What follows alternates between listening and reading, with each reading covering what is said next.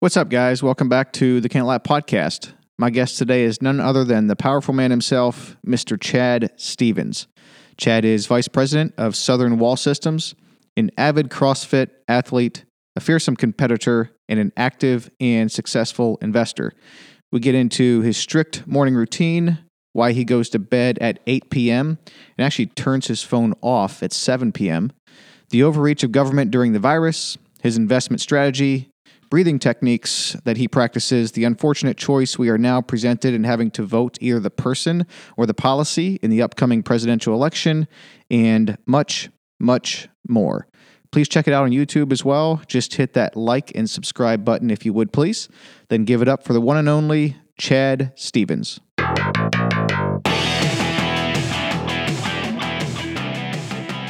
Chad Stevens, welcome, my man. Oh, I'm excited. I'm excited. What's your morning routine like? I'm curious. So my morning routine's a little intense. When I get up, the first thing I do is just try and not pick up any electronic device, which is pretty difficult for me. The first thing I want to do, because I go to bed so early, I turn my phone off. So I'm anxious to see, who's called me and text messages, things like that. But I try and keep it to the side. And when you say turn your phone off, do you mean off? Off. Yeah, I'll totally turn it off. Whoa. So how can people reach you if there's an emergency? Call my wife. Oh, yeah? What time do you turn the phone off? No work. Around 7. You turn your phone off, power off. Yeah, well, I'm in bed by probably 8 o'clock. Oh, wow. So that leads straight into why it's hard not to immediately turn it on and see what's happening. Yeah. But instead of looking at it, what I try and do is I'll read a devotional, and I try and just sit there and just have like kind of a peaceful, not trying to be cheesy, but sort of a spiritual moment, just relaxing. When it's warmer, I'll go out on the porch. But the reason why I'm doing that is because I turned my sauna on.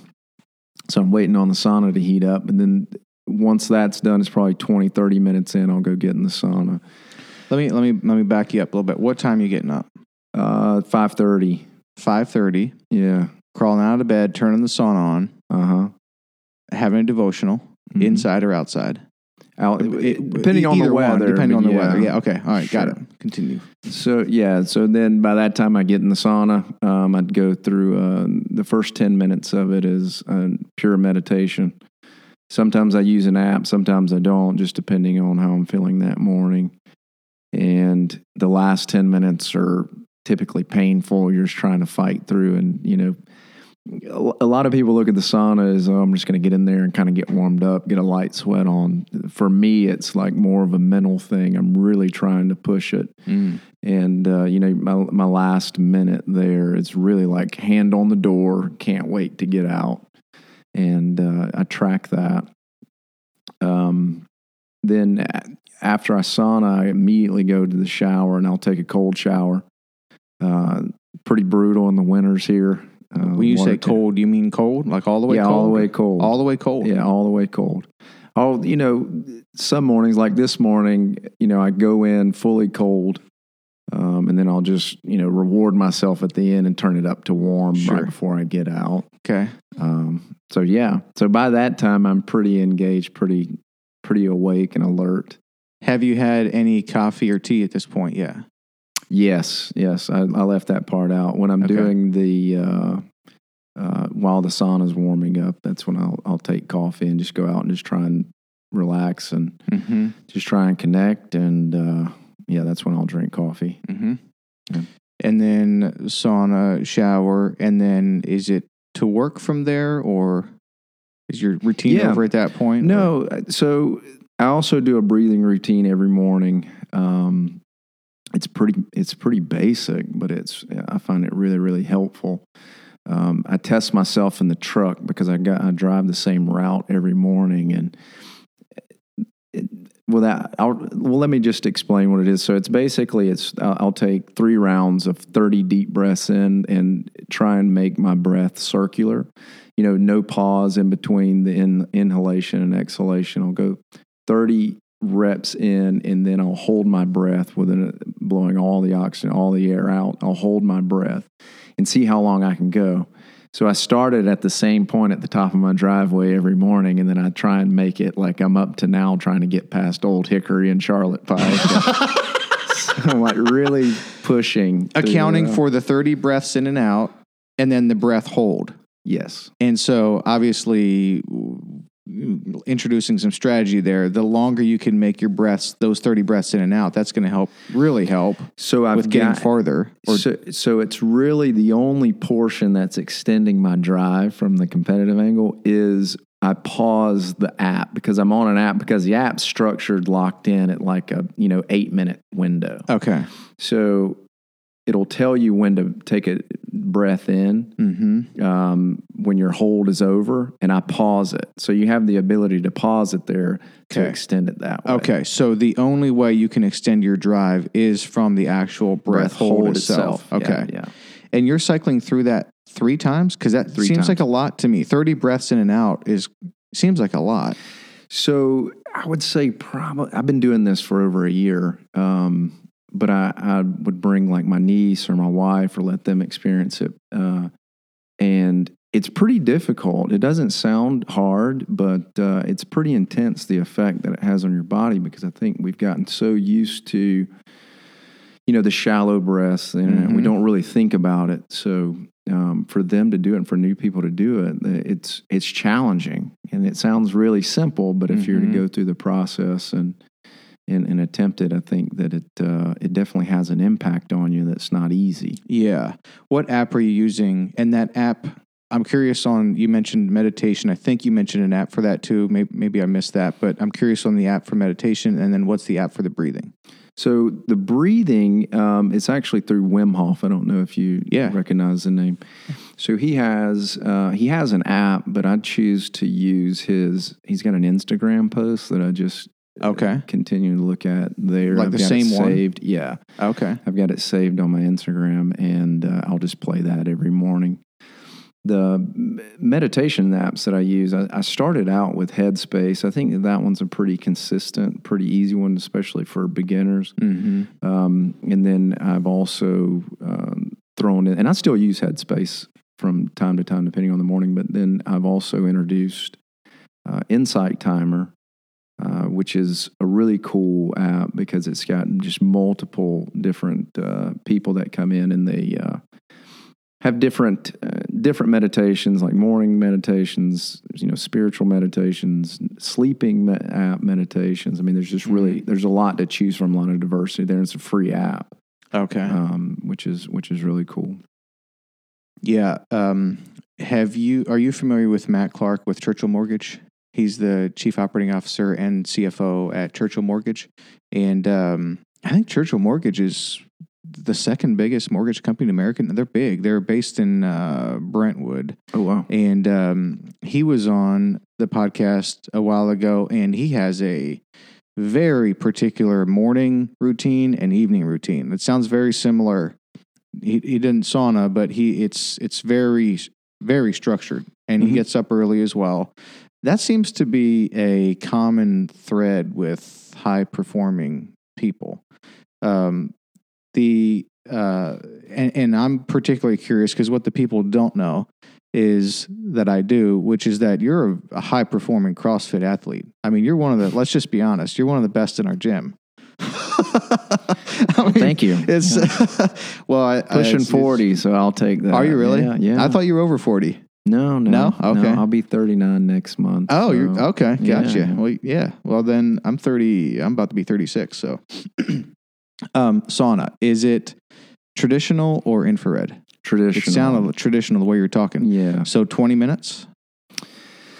It depends on the heat. So the sauna that I have, it's a nice sauna, but I have it in my garage. So depending on the outside temp, it could play a role in how long it takes to get up to temperature. So I try and get it up to around 180 at a minimum. Okay. But sometimes I'll get in just a little anxious and it's below 170. And so in those sessions, I'm in there 30 plus.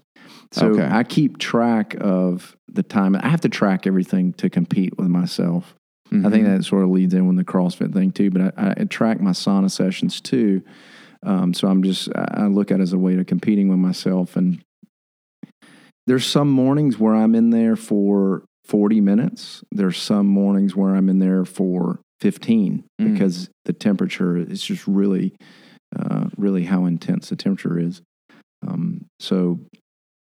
And it's funny because I was thinking this morning when I was in there of how I'm trying to track what I think the temperature is based off of the heat going through my nose without looking at the temperature. I'm trying to guess it just right. So you guess, you'll feel the heat and then look at the temperature and see how close you were? I'm like, it's like telling the time. I'm like, oh, that's 190 right there. Let's look at it. Yeah. That's a 192 right there. I can tell that. Yeah. Does your wife sauna as well? She does. She's a big bath person. Okay. Similar in the benefits to some extent. But, there is some similar benefits there I've been hearing. Yeah. So if it's hot, obviously. How long have you had the sauna? Probably a year and a half. Okay. Before that, I went to. There was a athletic center off of Hillsborough Pike, some close to Belmead, that area over there. I would go there. Literally had the membership solely for the sauna. That was the only purpose that I use it for. But having your own, if you can afford it, it's definitely because I can keep it really clean. I'm not relying on the exactly. So, and did you look into infrared versus traditional? Or did you not really look into the infrared? I did because infrared is, I think, the easier one to buy. I think so. Going on to websites and different and run suppliers. Right. It's a little easier to just turn on and go. Yeah, it's easier, but all the data that I looked at, I couldn't find anything on infrared as much as we could traditional. The studies coming out of Finland that they had they followed 400 people for 20 years doing the sauna and finding the benefits there is all based on traditional, right? So and related to the heat shock proteins and release of it.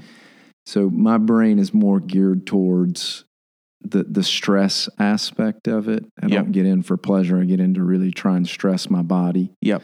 And so I think traditional is just a better fit for me. Yeah, I could see that. I know Joe Rogan and Dr. Rhonda Patrick both. Well, I know certainly Rogan, and I think Dr. Rhonda Patrick's a big fan of traditional. Yeah. And but then I had Candace Bruder on, who owns Pure Sweat Sauna here in Nashville. A couple locations. She's franchising now. Really great company and a really great brand. She's done a good job with it. And so she has one or two franchises now, but she would franchise anywhere really in the country, I believe. And she only has full spectrum infrared saunas. And I did that for the month of August, and I just did it unlimited. So I went every single day, 7 days a week. And then had another, what was his name? Dr. Reisman, Stephen Reisman? Stephen Reisman. Dr. Stephen Reisman. He's in Brentwood, and he is a fascinating guy, and he's big into the holistic health space. And I love what he's doing, and he's a big fan of infrared sauna also, in particular. So, I'm hearing like kind of both sides. We want to get one here. There's a couple of, I think there's space here to have them over there. And I was leaning towards infrared because that seemed easier to buy. It seemed easier to plug in and go. And it's what I was doing at Pure Sweat was 145 degrees for 45 minutes. What I kind of like about the traditional is it's hotter and a little bit shorter. But the 145 degrees for 45 minutes is not pleasure for me. It's all I can do to stay in there for that 45, 50 minutes. Sure. And from what I know, I'm by no means an expert, but from what my understanding is with the infrared is that it actually penetrates deeper, raising your core temperature. Yes. So, yeah, I would imagine that 145 there and an infrared's pretty intense. Yeah. I felt like, I'm curious if you feel that the sauna helps your CrossFit performance because you've been doing CrossFit for some time and then, so you've owned the sauna for a year, give or take, but you said you were doing sauna even before that. I felt like there was a couple of workouts in August that when I was doing sauna every day, I did a little bit better on that workout than I maybe should have. Mm-hmm. And I kind of felt like the sauna helped improve my performance. Have you notice that at all? Do you think the sauna helps you improve your CrossFit performance? I do think that I saw a slight benefit there. The thing with me is that I'm constantly crafting, trying to optimize my performance. And I do so many things in conjunction with each other. It's hard to really pinpoint that was the source of it.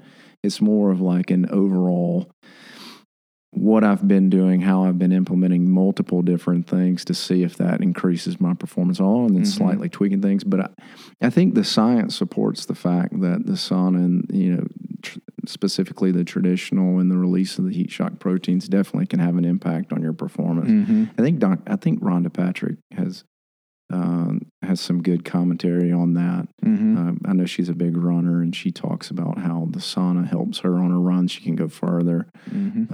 So it's really interesting. But I think if you were to ask me point blank, yes or no, I think definitely it's a positive. Interesting. It definitely helps performance. Do you ever sleep past 5:30? Say weekdays. Very rarely. I don't have an alarm. I get up. And some mornings, with time change, not so much time change, but now that the mornings are darker, the sun's not up as fast, I can go to like 6. Okay. But I'm slowly backing then because we just saw where it's darker in the mornings. Yep. And so my body will transition and get back to 5:30. Interesting. So it like cheats a little bit and then catches on and goes back to, man, that's interesting. No alarm clock. It's just your body's rhythm. Fascinating. What time are you like heading out the door then jumping in your truck? So I don't really have an exact time that I want to be in the office. Okay. I'm really focused on that morning routine. Like I said, with the sauna, I'm not trying to rush that process where it's like, oh man, it took an extra 10 minutes on the sauna to heat up. I push through. I want to stay in an extra 10 minutes and compounding, and I don't rush it. So I'm typically out the door by 7. Okay. Okay. It's not late. Speaking of not rushing that, I think it might wind up being a lifetime memory because I still remember it now. And this was probably when I was 15 years old, but, grew up in manufacturing. We built storage sheds. And as a kid, like I worked there as much as I could because I really liked it. And I remember one summer I was working there and, the foreman at the time was a guy named Curtis Stolfus, and he came. I mean, he's the guy in charge and of the shop. And I think we would start at like 6 a.m. or something. And he came in late. It was like an hour and a quarter. Like it was fairly late.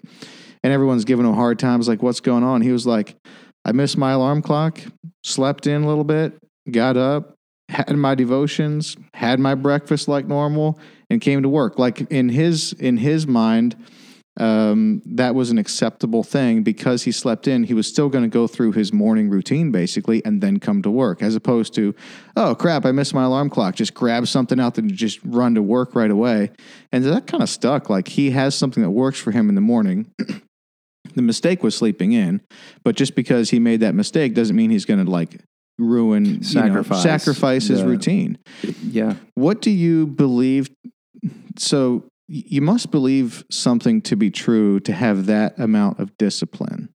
And that's, I guess, what's a little bit interesting to me because I've had that amount of discipline at certain stages of life and I don't have it now. Like I don't have that kind of robust morning routine. If I think back to like, I guess what I believe to be true back then, I definitely had a little bit more discipline, more, I wouldn't say hope for the future necessarily. I have that now, but like, I guess I believe different things to think that amount of discipline is going to be worthwhile and the benefits are going to be there. Like, what do you believe to be true to put in that amount of discipline? So I think the obvious answer for me is that it's proven to have benefits for me. I've wrestled with an extreme temper and just very aggressive in work, probably in my early 30s, late 20s.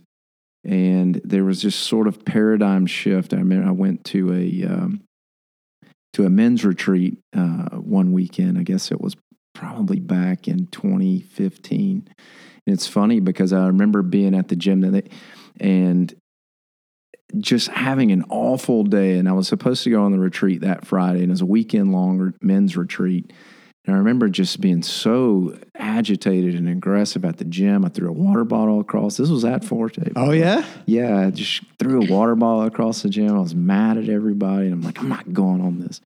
But I ended up going. My wife talked me into going. She's like, look, you committed to it. Your friend's one of the hosts there. And I was like, I'm not going. It's just out in the middle of the woods with 20 strangers that I don't know. But I did that, and it was really just a weekend of no phones, no electronics, no TV, and 15, 20 strangers there. It was really just connecting and talking and meditating, and I left that. I remember driving home that Sunday and thinking to myself, I was like, there's something to this. Like, I feel different. Like I remember it's almost like I was removed from myself, looking back at my actions on that Friday and thinking of how ridiculous I was. Like, why am I getting upset about this stuff? And so ever since that weekend, I've really tried to make a conscious effort to stay in that place of positivity. And, at this point, I don't know that I could go back away from that disciplined lifestyle. I can't imagine what my morning would be like if I just woke up, had coffee, turned my phone on, and then hopped in the truck and went to work. Right. My gut tells me it would not be a productive day. Yes. So that's why I believe so firmly in a structured, intentional would probably be the best word that I have an intentional morning. Yep. And it certainly carries through the rest of my day. Yeah. I have family that read the book Doggone it now. My Morning Ritual. Not that. Miracle Morning, I think. Miracle Morning. Have you heard of that book? Have you read it? Yeah. Is that the one with the guy who had like a... Can you pull that up, Andrew? Because I'm not too familiar with it. There's one I read. I can't remember the author's name, but he had he was diagnosed with a pretty serious disease and decided to rearrange his mornings. Oh, interesting. It might be called My Morning Miracle. Okay, so this one is The Miracle Morning. I think that's the book that I was... that's it. Is that the one? Yeah, is that the guy that has the disease or had a disease? Yeah. Oh, I didn't know that. Hal Elrod, yeah. Oh, okay. Very cool. I have not read that book, but I guess, let me be honest with you. I was thinking it was sort of a fluffy, kind of shallow self-help sort of situation where a guy was like, talk about some morning routine and sell some books. But now knowing that he had a illness, I guess, I feel like I want to read the book now. Yeah. I thought it was a really, really cool book. Took away a couple things from it, and tried a couple things that he does. But again, the general summary of that is just being intentional with your mornings and trying to be thoughtful and planning your day ahead. Yeah. Evening. What are you? And are you sleeping from 8 to 5:30? Because that's quite a bit of rest. Yeah. So I'm in bed by 8 p.m. Okay. Yeah. Sleeping by like 9:30?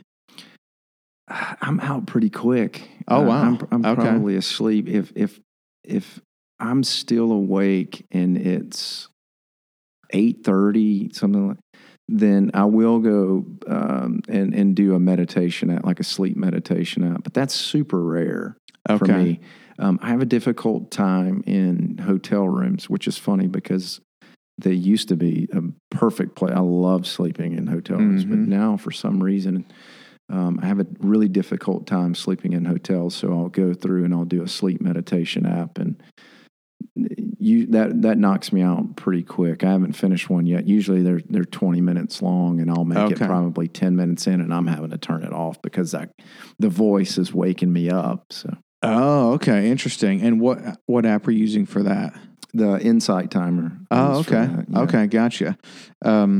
I generally do not have a hard time falling asleep, but occasionally something will get I feel like it gets stuck in my mind and I can't get to sleep. And last night was one of those times I didn't get to sleep till probably close to midnight. I feel fine. I mean, I slept till 6 and then hit snooze until close to 7. I feel good. That really frustrates me. There's almost nothing that frustrates me more than not being able to get to sleep. It's so bad. I took a melatonin. I don't know if that really helped. But what I do sometimes is just to like try to get my mind out of the thing is listen to some ASMR. Really? Yeah. Yeah.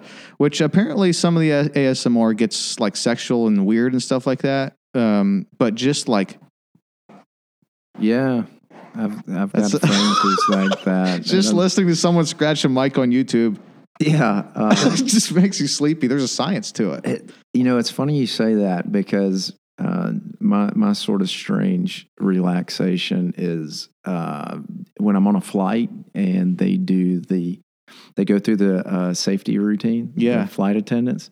I turn everything off and I just sit there and pay attention because it calms and relaxes me. Yeah. It's really strange. There's a science to it. Yeah. And some people's voices are like that too. My goodness, I was on the phone with his first name is Wendell from the office of the Texas comptroller's office yesterday. And this guy's voice, man, I was having a hard time staying awake on the phone call. It's just like there's something with there's a science to ASMR. It's the cadence. It's the particular the tone, movements, the tone, all of that.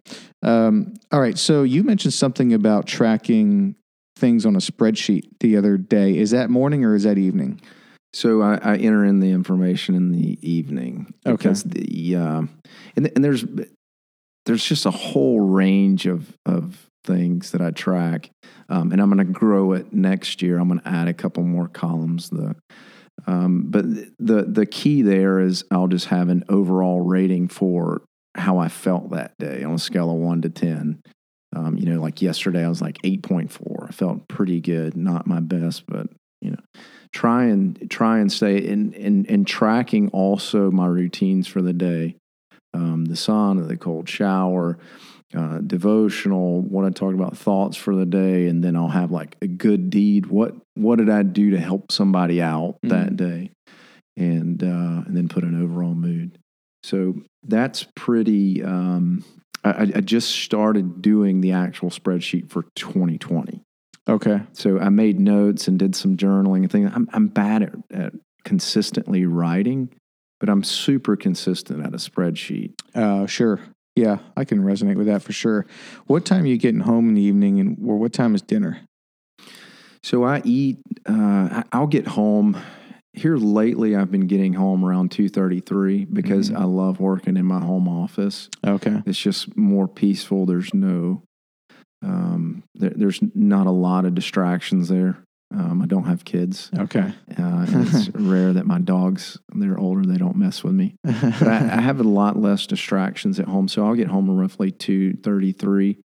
And we target dinner for around 5:36. Okay. We catch a lot of heat from my friends. They think that we're old people. Like, that's truly not what wrong. I feel like. Yeah. I mean, it's just, I want to eat because I want to be asleep. Yeah. Right. And then diet. Do you mind sharing your height and weight, by the way?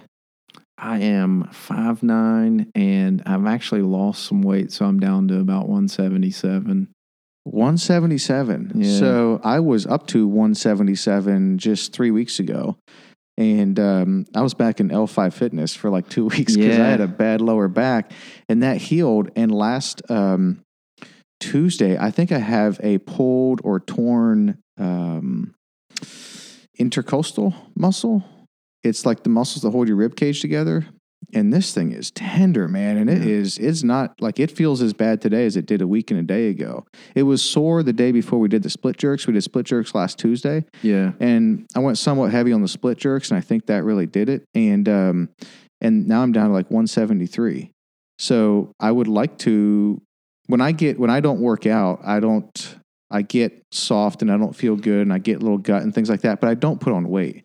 Actually, I put on weight when I start working out at CrossFit. I'd kind of like to get to like 180, 185. I'm the exact same way. So, it's funny you say L5 because I had hurt my back coming.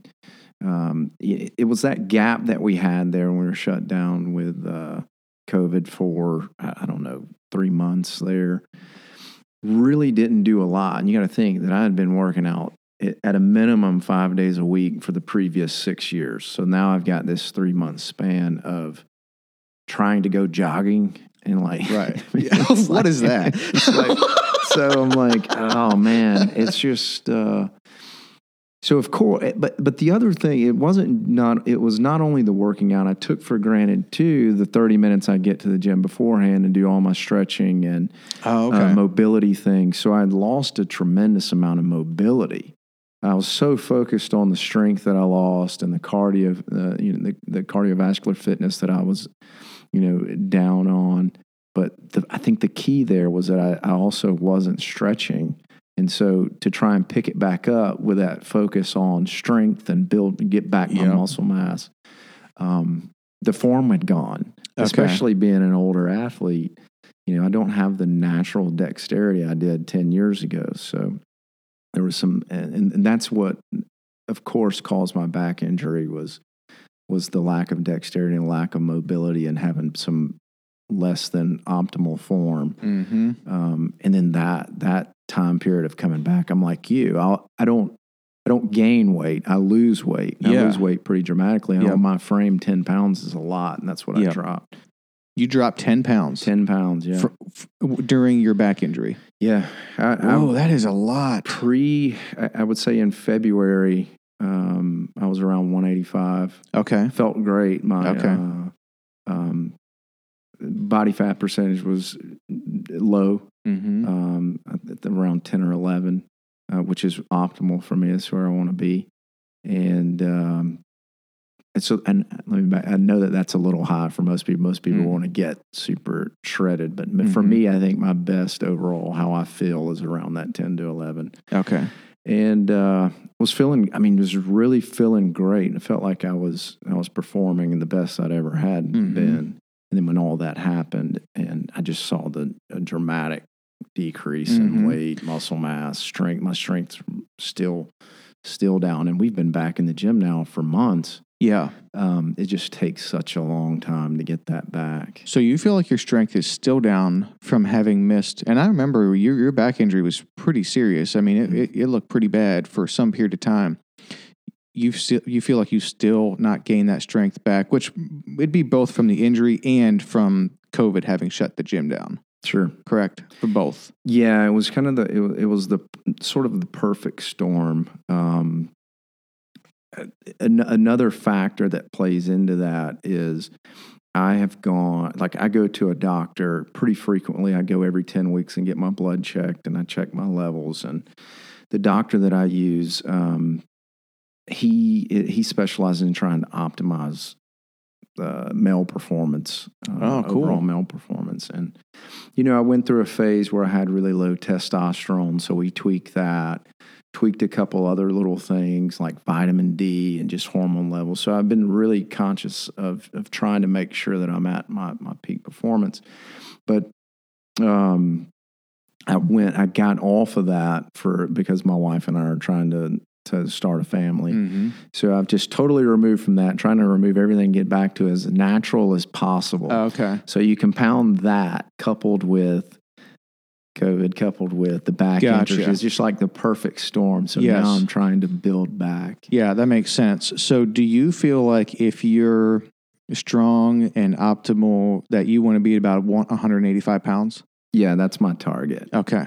Yeah. I haven't been 185 pounds, much at all. I'm not actually sure if I've ever kind of I feel like I broke 180, 182 back when I was like late teens. I was just pounding. My younger brother and I got a book about like bodybuilding, and I wouldn't want to do that now because I don't want to trade what you get with CrossFit just to have like a big bicep or something. You know what I mean? Yeah. But I would eat like a dozen eggs right before I go to bed and just pounding the protein. And I think I got up above 180.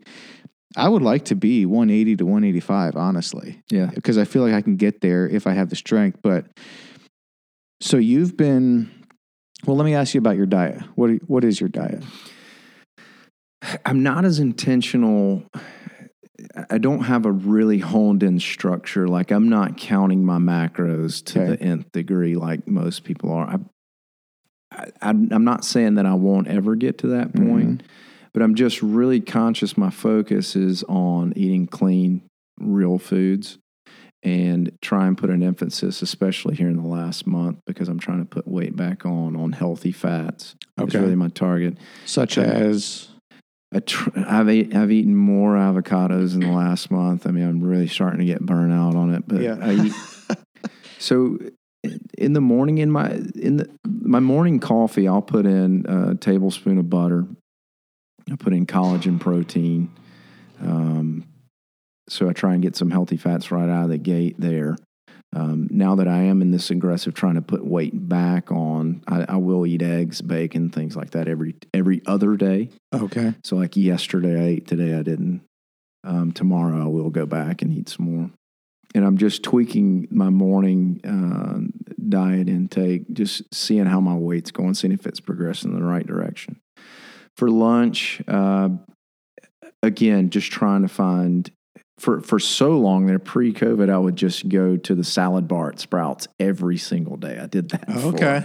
Yeah. Ever since they opened, I was there every day, and I'm just getting salad, tuna, chicken, just loading it up, cheese, trying to get in as many greens as possible. So I'd eat a massive salad. And dinner, we do a couple of the delivery services like HelloFresh, and we had Blue Apron for a while. So it's pretty clean. We craft it to make sure that it's less carbohydrate driven, more clean. So really, I don't have a good, I do track on a keto diet app, I'm not keto, but I use it because I love the app. I think it's a great tracker. Okay. So I will enter in and just check sporadically to make sure that my macros are reasonable. Yep. But I eat pretty consistently the same thing every day. Okay. The term my buddy used, he got on a keto diet and has lost 70 pounds in the last year. Yeah. He said that his big mental shift was that he went from living to eat to just eating to live. And I think that's really the approach I have, is I don't eat for pleasure as much as I do really just sustenance. Yeah, same. I do not like eating during the workday. And so for lunch, for example, I don't eat breakfast and I don't eat lunch. I have a protein shake after I work out, and then I eat from like 5 to 10 p.m. every day. But I'm on the carnivore diet right now, and that gives me the energy through the next day. I'm really not hungry during the day. So I really like that. But back when, I was eating breakfast and lunch and all these things, and you're at work and you're busy, like the last thing I want to do is go to lunch or sit down and eat lunch. Like I just wanted a pill just because like I like to just eat because I kind of had to for sustenance, Although having said that, I still like occasionally, going to a really nice restaurant or making a really great steak and then just like enjoying that to the full, Absolutely. So it's kind of both ways on that. If it's just an everyday thing, let's just get me what I need to be healthy and keep going. But occasionally, let's really enjoy the food, Yeah. So I agree with that. Yeah. On the off, so right now you're saying every other day morning you'll eat eggs, but on the off, like this morning, did you just not have breakfast? So I sort of fall in the same boat that you do. Is I'm not super hungry in the mornings or during the day. I think that's what made me so great. Pre-COVID, when I was at my optimal weight of 185, did a tremendous amount of intermittent fasting because I was a huge fan, because I thought it was easy for me because I really didn't have an appetite through the hours of the morning until 1, 2 p.m. So I'm excited to get back to that because I felt great on that plan. But for me, I really think right now with trying to climb it back, I'm really just trying to take in as many calories as possible. Okay. But that is the ultimate goal, is to get back to intermittent fasting. Okay, gotcha. So yeah, that makes sense. And are you taking creatine or protein shakes or anything like? Are you supplementing with anything right now? I've increased. With this weight loss, I've just recently increased my protein shake intake. I've always taken collagen protein with coffee in the morning. Okay. But here lately, with the weight being down, that I've definitely taken in an afternoon shake, Mm-hmm. which is strangely tough for me because my body doesn't seem to it doesn't. I can tell that my body's really sensitive to taking that in at that time frame. I'm not a huge fan of how I feel after it. Oh, interesting. But The protein shake in the afternoon? Yeah, it's weird. I feel kind of bloated after it, and I've sort of tweaked it between, almond milk and water and just doing different things. So I'm trying to find that balance there. But to answer your question, yes, I mean, there's definitely been an increase in protein shakes. Creatine, I haven't done as much. I used to do it pretty religiously. And then it came up on one of my lab reports, like I said, getting tracked every 10 weeks. One of my lab reports, my doctor didn't like the fact that I was retaining so much water. Okay. Great for lifting and things like that, but he didn't like it for some health reasons, so I scaled the creatine back. Okay. But I don't really supplement beyond vitamins. Okay. And I take a lot of vitamin D, but beyond that, I'm not doing any type of hardcore GNC supplementation. Sure. Thing. Yeah. I mean, neither. You mentioned preparing to start a family. That reminds me of, let's see, Lincoln's 10. He's our oldest. So this was, 10, 11 years ago. When my wife and I were getting ready to start our family, I was, I went hardcore, like obviously no soda, which I haven't drank soda in years and years. And I mean, I think that's an easy one that people should probably cut out in general, but no soda, no bourbon, no alcohol, no cigars, no hot baths, definitely no hot tubs. And we were in Hawaii at the time, and I was like, we were on vacation, and I was like doing all this stuff, trying to be like optimal, to start this family. And then we have 5 kids, and so by the time like the 4th and 5th kid came along, I remember with Jericho, he's our 3rd boy, he was the 4th kid, and we were about ready to like, start getting ready to like try for that 4th kid. And he came along like a month early, and I hadn't like cleaned up my act yet. And I was like, oh man, this kid's just going to be like, he's going to like have 6 fingers and all this. Yeah. And he's fine. He's totally fine. Yeah. But we cared a little bit less as like we had more kids. We were a little bit less particular. What I like about your height and weight and age is I feel like, unless your genetics are just much better than mine, which obviously that's certainly a possibility, I really don't have many excuses on why I can't start like getting closer to your performance. You know what I mean? Like there's nothing you're saying with your diet that I can't do. You're not, there's nothing, you're going 5-6 days a week and working out. I can do that. Like and yet your performance is considerably better than mine. So is it maybe the 6 years of consistent work that you're putting in? I think so. Okay. I think it just boils down to the duration that I've been doing CrossFit, just with the movements. It has a tremendous advantage. I mean, there's, we saw that with some of these younger 20-something-year-old kids coming in the gym who are just, built perfectly for CrossFit. They've got the natural endurance. They're beaming with natural testosterone. You know? But there's a lot of things that I still beat them at, and it circles back to the fact that I've been doing this for almost a decade. Mm-hmm. I was doing CrossFit before CrossFit was cool, that type of mentality. And it's really just fine-tuning, because it's not solely about how strong you are, how fit you are. There's this other side to how well your movements are, your range, perfecting your range of motion, perfecting the entry, even the thruster.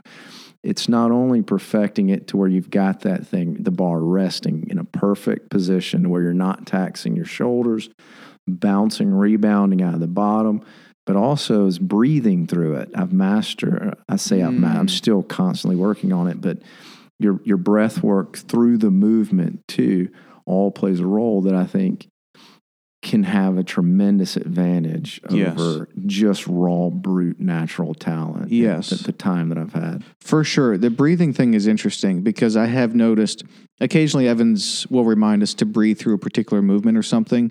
And it's a good word because some of those movements you do sort of forget to breathe through. But the breathing thing it's so critical because this is what I love about CrossFit is you have these constantly varied high intensity functional movements, and you'll go from, and I feel like Evan does a really good job at this, is mixing like the 3 movements we're going to do through the WOD. Those are good 3 movements to mix together. And if you don't breathe through, you're just gonna gas out so quickly. So the breathing thing is critical. Yeah. Do you think when it comes to some of these 20-somethings that you can still beat, is it the almost decade of CrossFit experience, or is it your mental toughness, or a little bit of both? Because man, there is that trigger in your mind that just wants to stop or slow down, probably quite a bit earlier than you really would have to. Mm-hmm. And it's funny because we've hit on several times now the weight. Now I'm trying to get my weight and things back, but the one of the biggest things that probably the number one thing I'm trying to get back is that pain cave mentality. It's how much I'm willing to push and take. That for me is really down right now. You know, we're getting to the point in these workouts where last year I didn't stop. I knew it was going to be really painful, but now my mentality is really like, I'm just going to let up. Right. I'm fighting that back. So it's a fight. That's probably the more difficult fight than it is to try and pack on my muscle mass and get my strength back. It's really in these WODs trying to push through because I know it's going to hurt. Like yesterday was a prime example. There's no reason why I should have stopped when I stopped 15 seconds early. I could have repped out 10 more. Sure. But it's like, why? Yeah. So there's that battle too. It's a mental struggle. And that, to me, I think that's one of the biggest reasons too, besides the competition element in CrossFit, but the mental battle that's there every day. You're going to war with yourself every day. And that's the way I choose to look at it. And it's a similar mentality that I take into the sauna, into the breath work, into my actual job and work too, is acknowledging that the struggle's there and how much of it are you willing to take on. Yes, the fight. Exactly. And that dynamic of competing with that mixture of competing with other people and competing with yourself at CrossFit too, there's something about that I really like too, because sometimes in some workouts or some days based on how I'm feeling, I'll straight up try to beat someone, and it's all about just competing with someone else. And then others, and most days, it's just trying to do your best and get a little, faster and stronger, and trying to like push a little harder than you think you might be able to. I just like that mixture.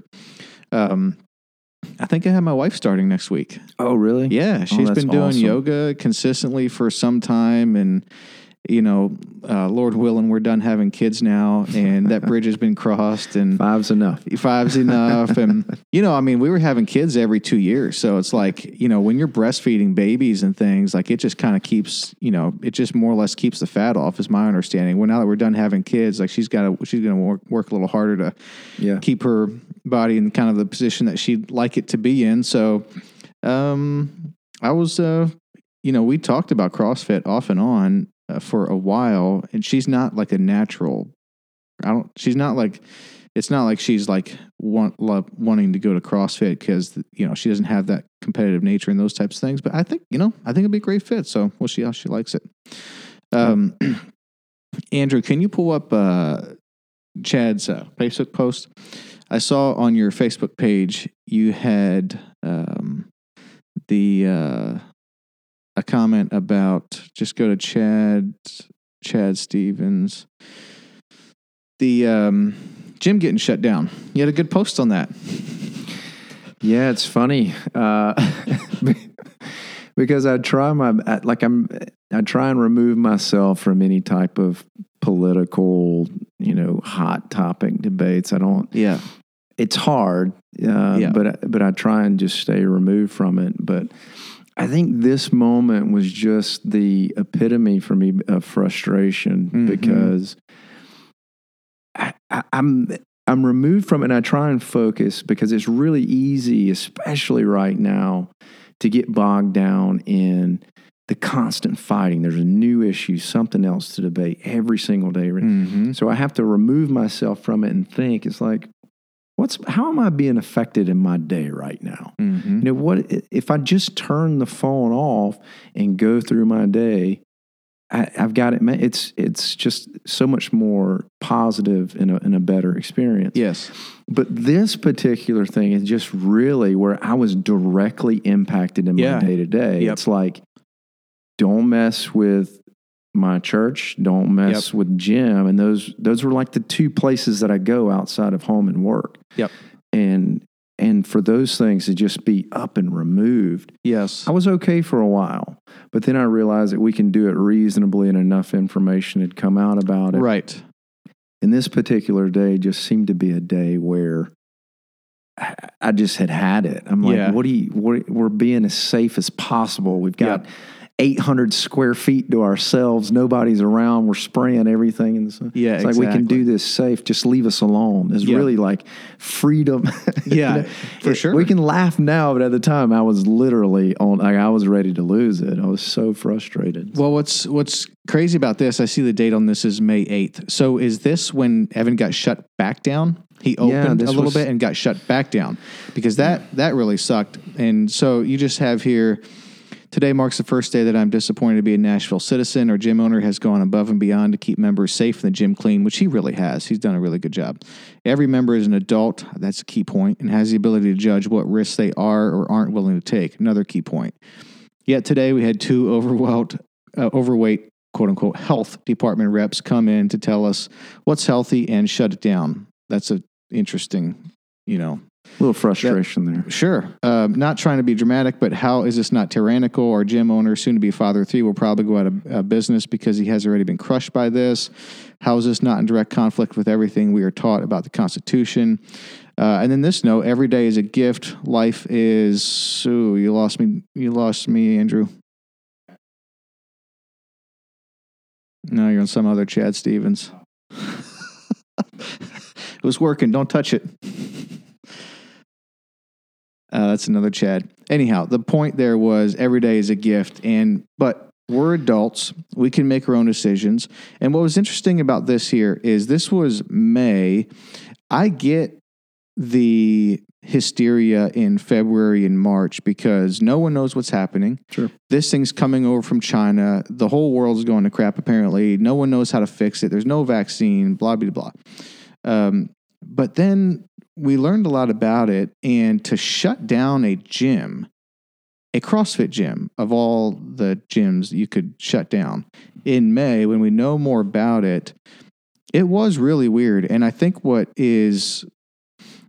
I think when you just look at it objectively, it's like, this is sort of a byproduct of some of the weird ways in which everyone is looking out for their jurisdiction and then not really like abiding by common sense. What I mean by that is Mayor Cooper is in charge of Nashville, Davidson County.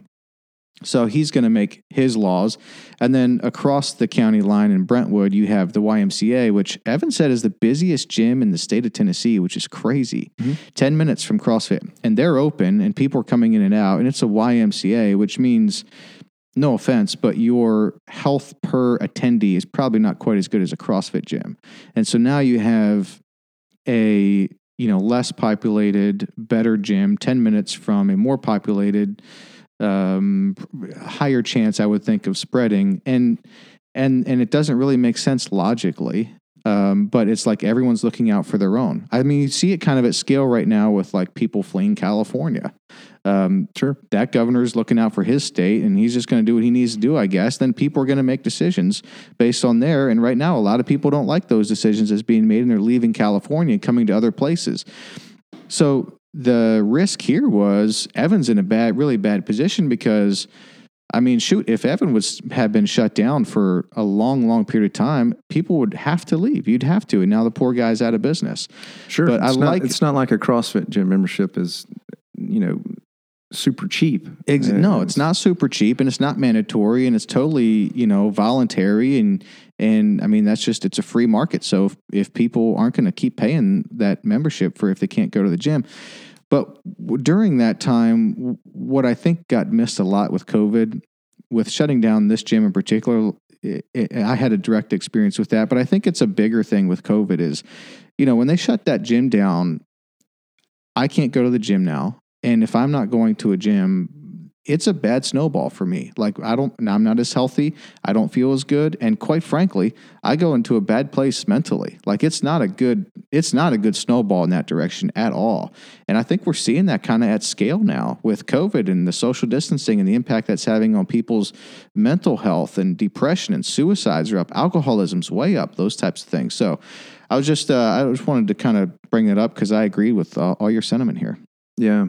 And you touched on it, the compounding effect that it had on so many of us that use CrossFit as obviously a channel to stay healthy, stay fit, keep our bodies stressed, in shape, but also just it's almost like a break and release, because there is a lot of the community side of it, getting to talk to the guys, getting to see you every day, talking, just chatting about the day is kind of like a stress reliever. So, yes, it was just multifaceted, the things that were being taken away. And the thing that bothered me so much about it was that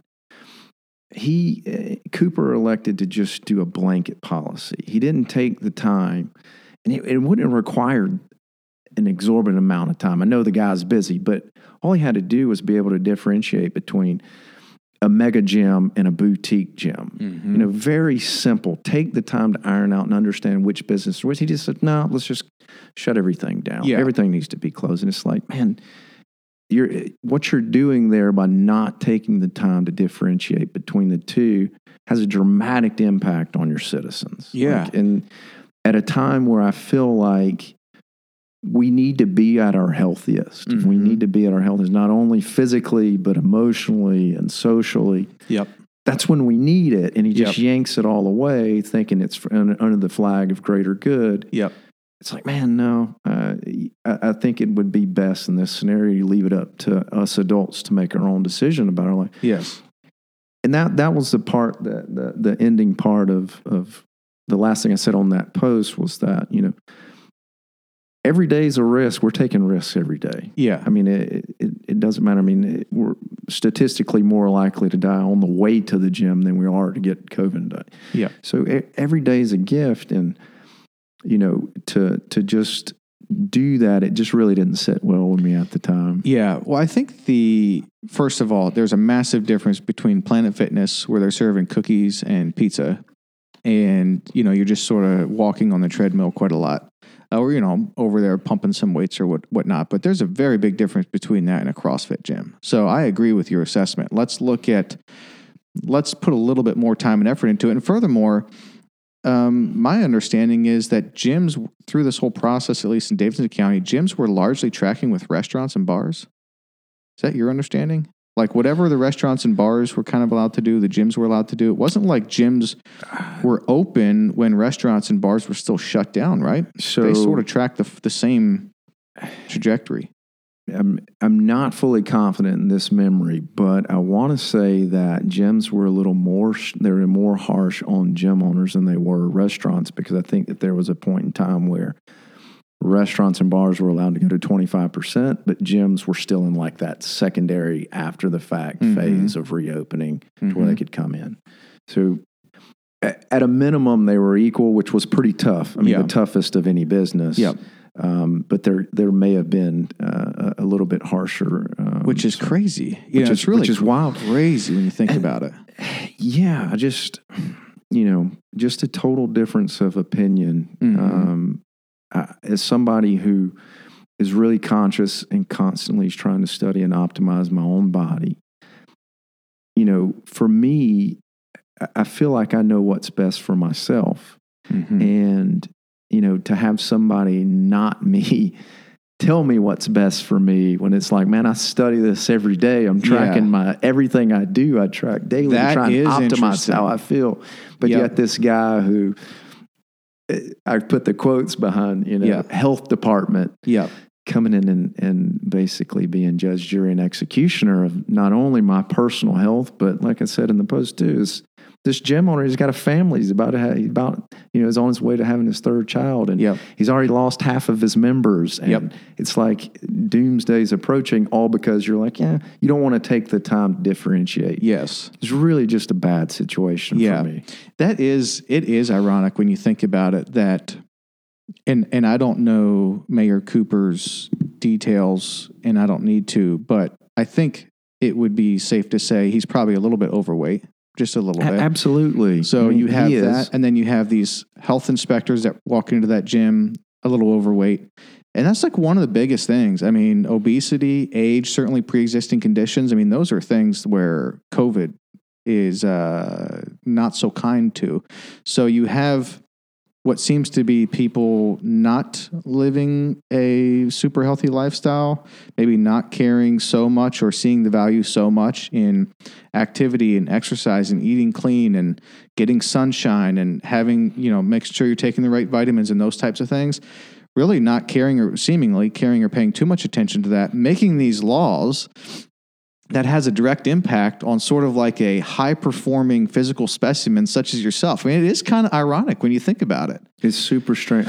I mean, we take it for granted in this country. I've taken that for granted for my previous 38 years on this planet. I've never thought that one day someone could come in and overrule like my day-to-day life like that and have a tremendous impact in this country. Mm-hmm. It's a blessing that I've had that ignorance up to this point. It's definitely something that I'm really grateful for. But man, when you shine that light on it, and again, I even phrased it in my quote is like, I'm not trying to be dramatic here, right, but how is this not tyrannical? I mean, this is basically the definition of it here. Yeah, it really is. But the other aspect that you touched on too, that I was hearing, Megyn Kelly just started a podcast in the last 2 weeks, I think, and she was talking yesterday. I was listening to her conversation with Candace Owens a little bit. And one of the things they were discussing, which you also touch on in this post, and you just brought it up, is that there is risk built into everything we do all of the time. And like you mentioned, we're at a greater risk driving in the car through the traffic to get to the gym than we are going to CrossFit Forte and contracting COVID there. And the media is doing something right now that is pretty unprecedented.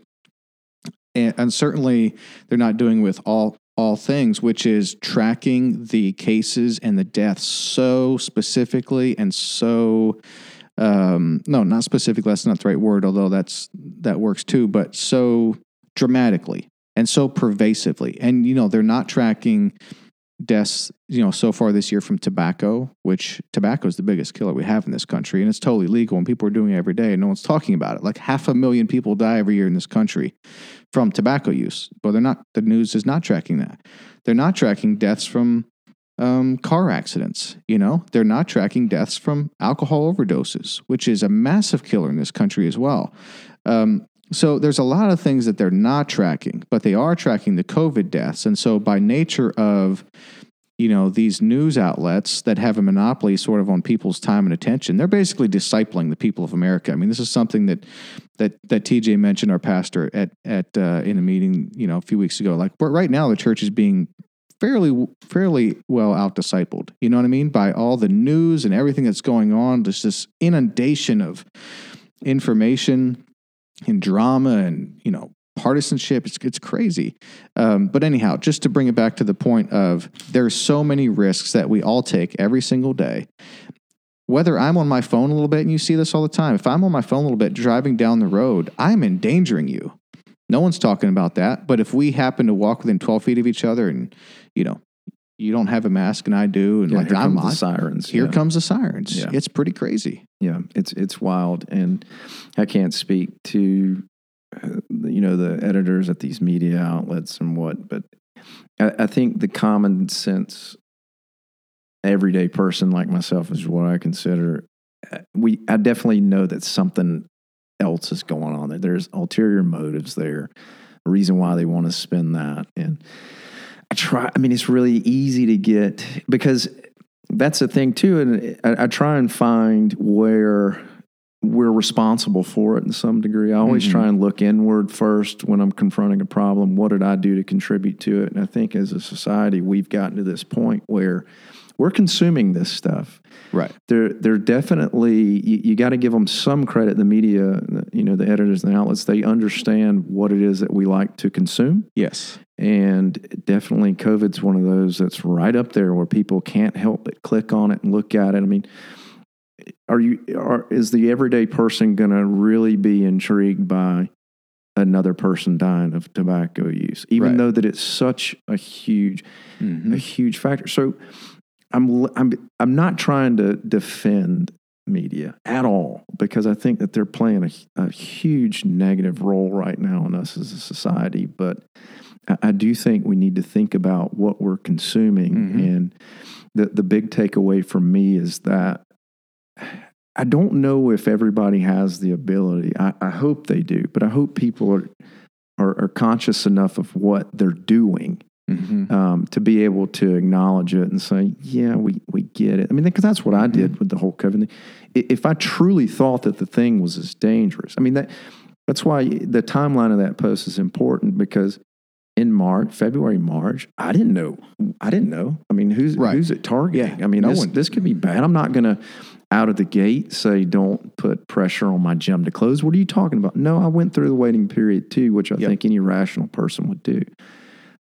It's just the follow-up of it is really what stood out to me. Yeah, agreed. What do you think the role of government should be in a situation like this? Do you think that the government should have the ability to require us to social distance or to shut some things down if it's proven that there's a threat out there that's dangerous enough to require an extreme action like that? Or do you think that, in all cases, they should let grown adults think for themselves? I'm just curious what your thoughts are on government's role in a situation like this. So, if I were to put myself in this Democrat Republican, I'm definitely more midline libertarian. Yeah, I definitely feel like government should be there. Government certainly has a purpose in our society. I mean, it's very, very obvious. It's an important aspect of our society, but I think that I draw the line at civil liberties. I don't want to go. I'm in support of any type of law that, if someone else's actions are endangering those other, whether it be intentional or not, definitely needs to be looked at case by case, because I don't want to do anything that puts anybody else at risk. That's why I'm not overly excited about having to wear a mask every day, but I've come to grips with it because I'm less focused on the government telling me to do it and more focused on that other person. I don't know how they feel. They could be sick. It's like, just put it on. Yeah. So I've come to grips with it. And it wasn't an easy one. It wasn't like I just woke up and immediately when I heard that the government's telling me I've got to do this, I'm right in line, saluting, ready to go. Yeah. I try and step out and give it some rational thought of what if there's somebody that's there at the supermarket that's sick.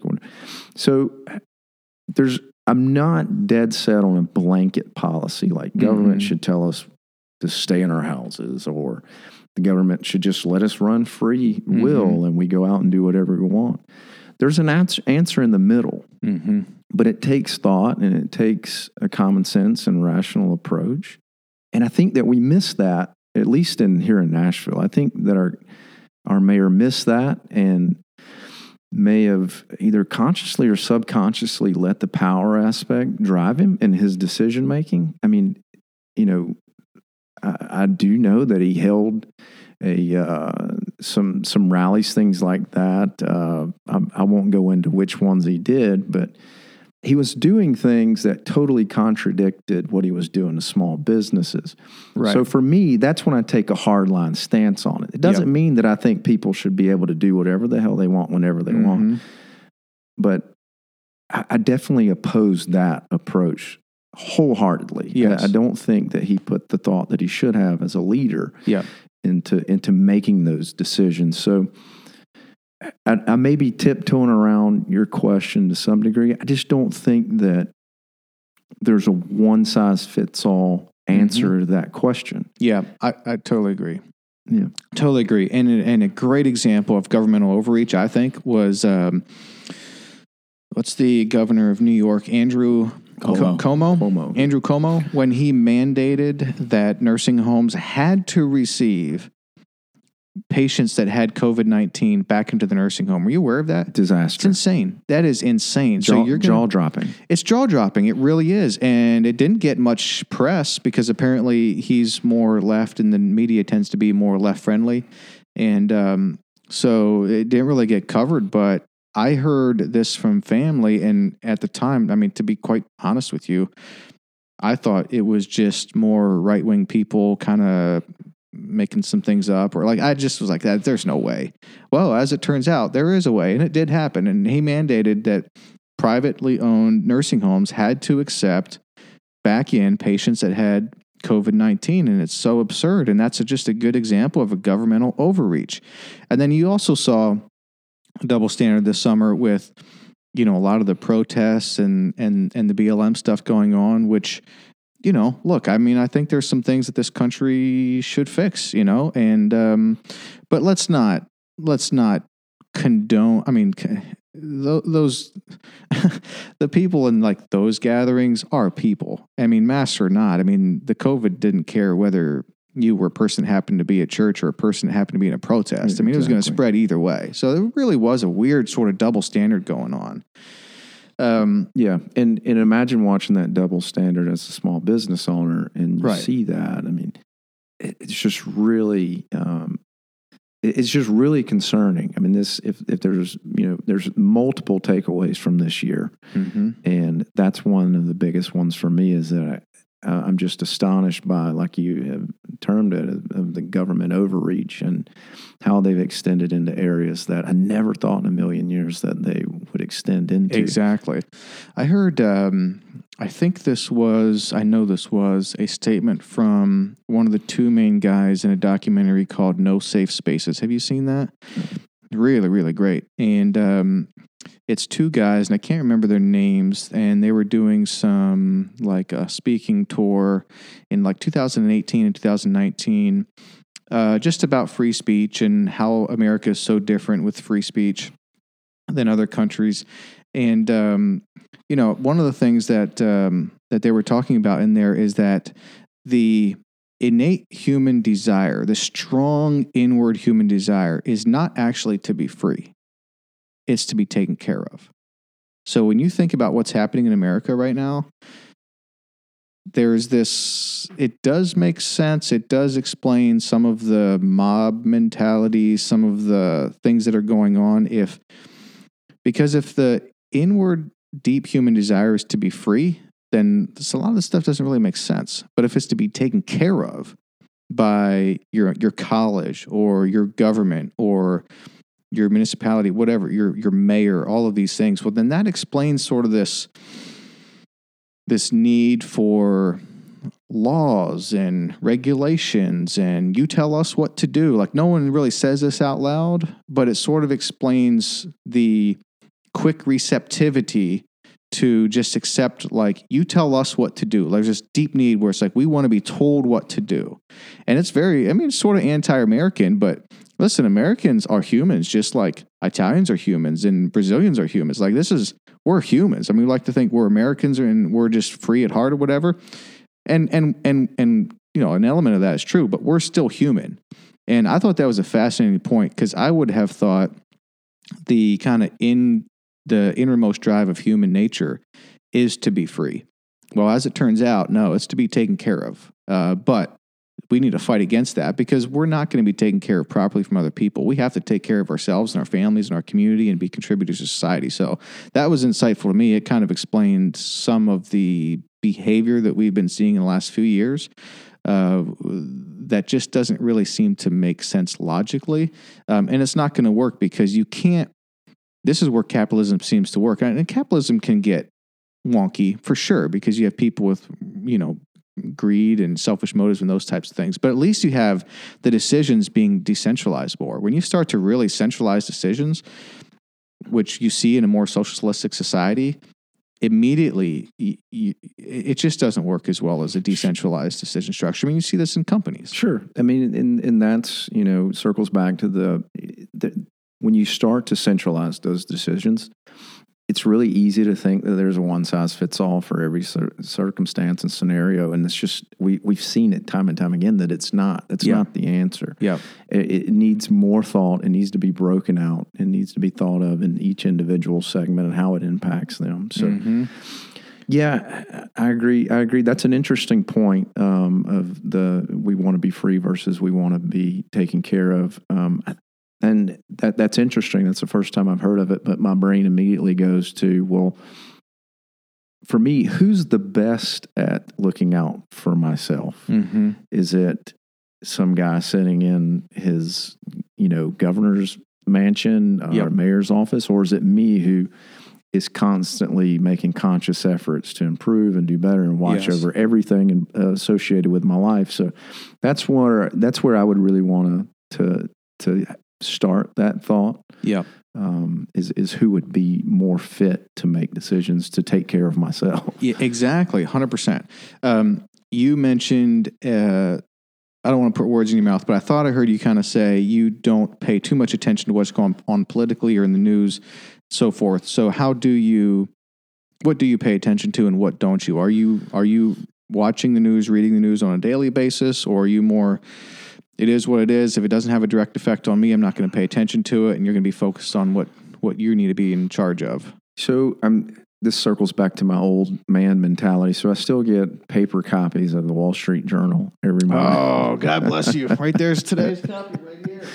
Isn't there something about a physical paper? Yeah, I just have to do it. It's so satisfying. Yeah, it's the old man gene in me, but I absolutely love it. So I do read the Wall Street Journal every morning, and I try and hit the highlights, the left-hand side. I read through the highlights, and if something sticks out to me that I really want to interest in. But the reason why I started that process is because I do a lot of market investing, and I'm really financially conscious of the different things that I do, and you just can't help but pick it up and then see a different article that's politically related, or the opinion section is really, it's interesting depending on my mindset. But between that and when I get home too, I'll turn on like Power Lunch or CNBC, just watching market activity and getting some different commentary there. So I get that news filtered through the financial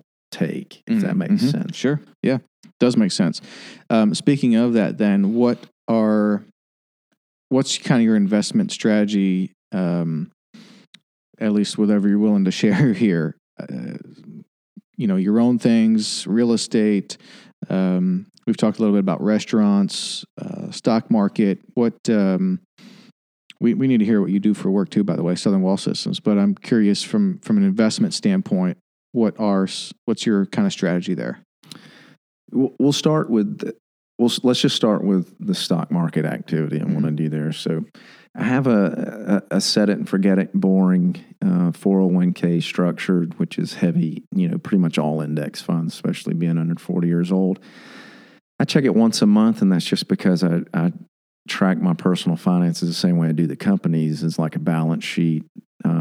So I'll check that just once a month, but I don't really care. I'm not making any active movements, sporadic. I mean, I do reevaluate it year end, see how things are performing, see if my gut reaction's still there, good in place, set it, but then I'll usually leave it in place. Mm-hmm. Do you manage that yourself, or do you have a manager for that? So we go through because it's through the 401k and through a company structure, it's managed by by Voya, a platform. Got it. Yep. But I do have the ability to go on there the same I do with my E-Trade account and move it over, swap it over. But again, I set the thing up. It's pretty diversified as far as, between international, small cap, mid cap, large cap.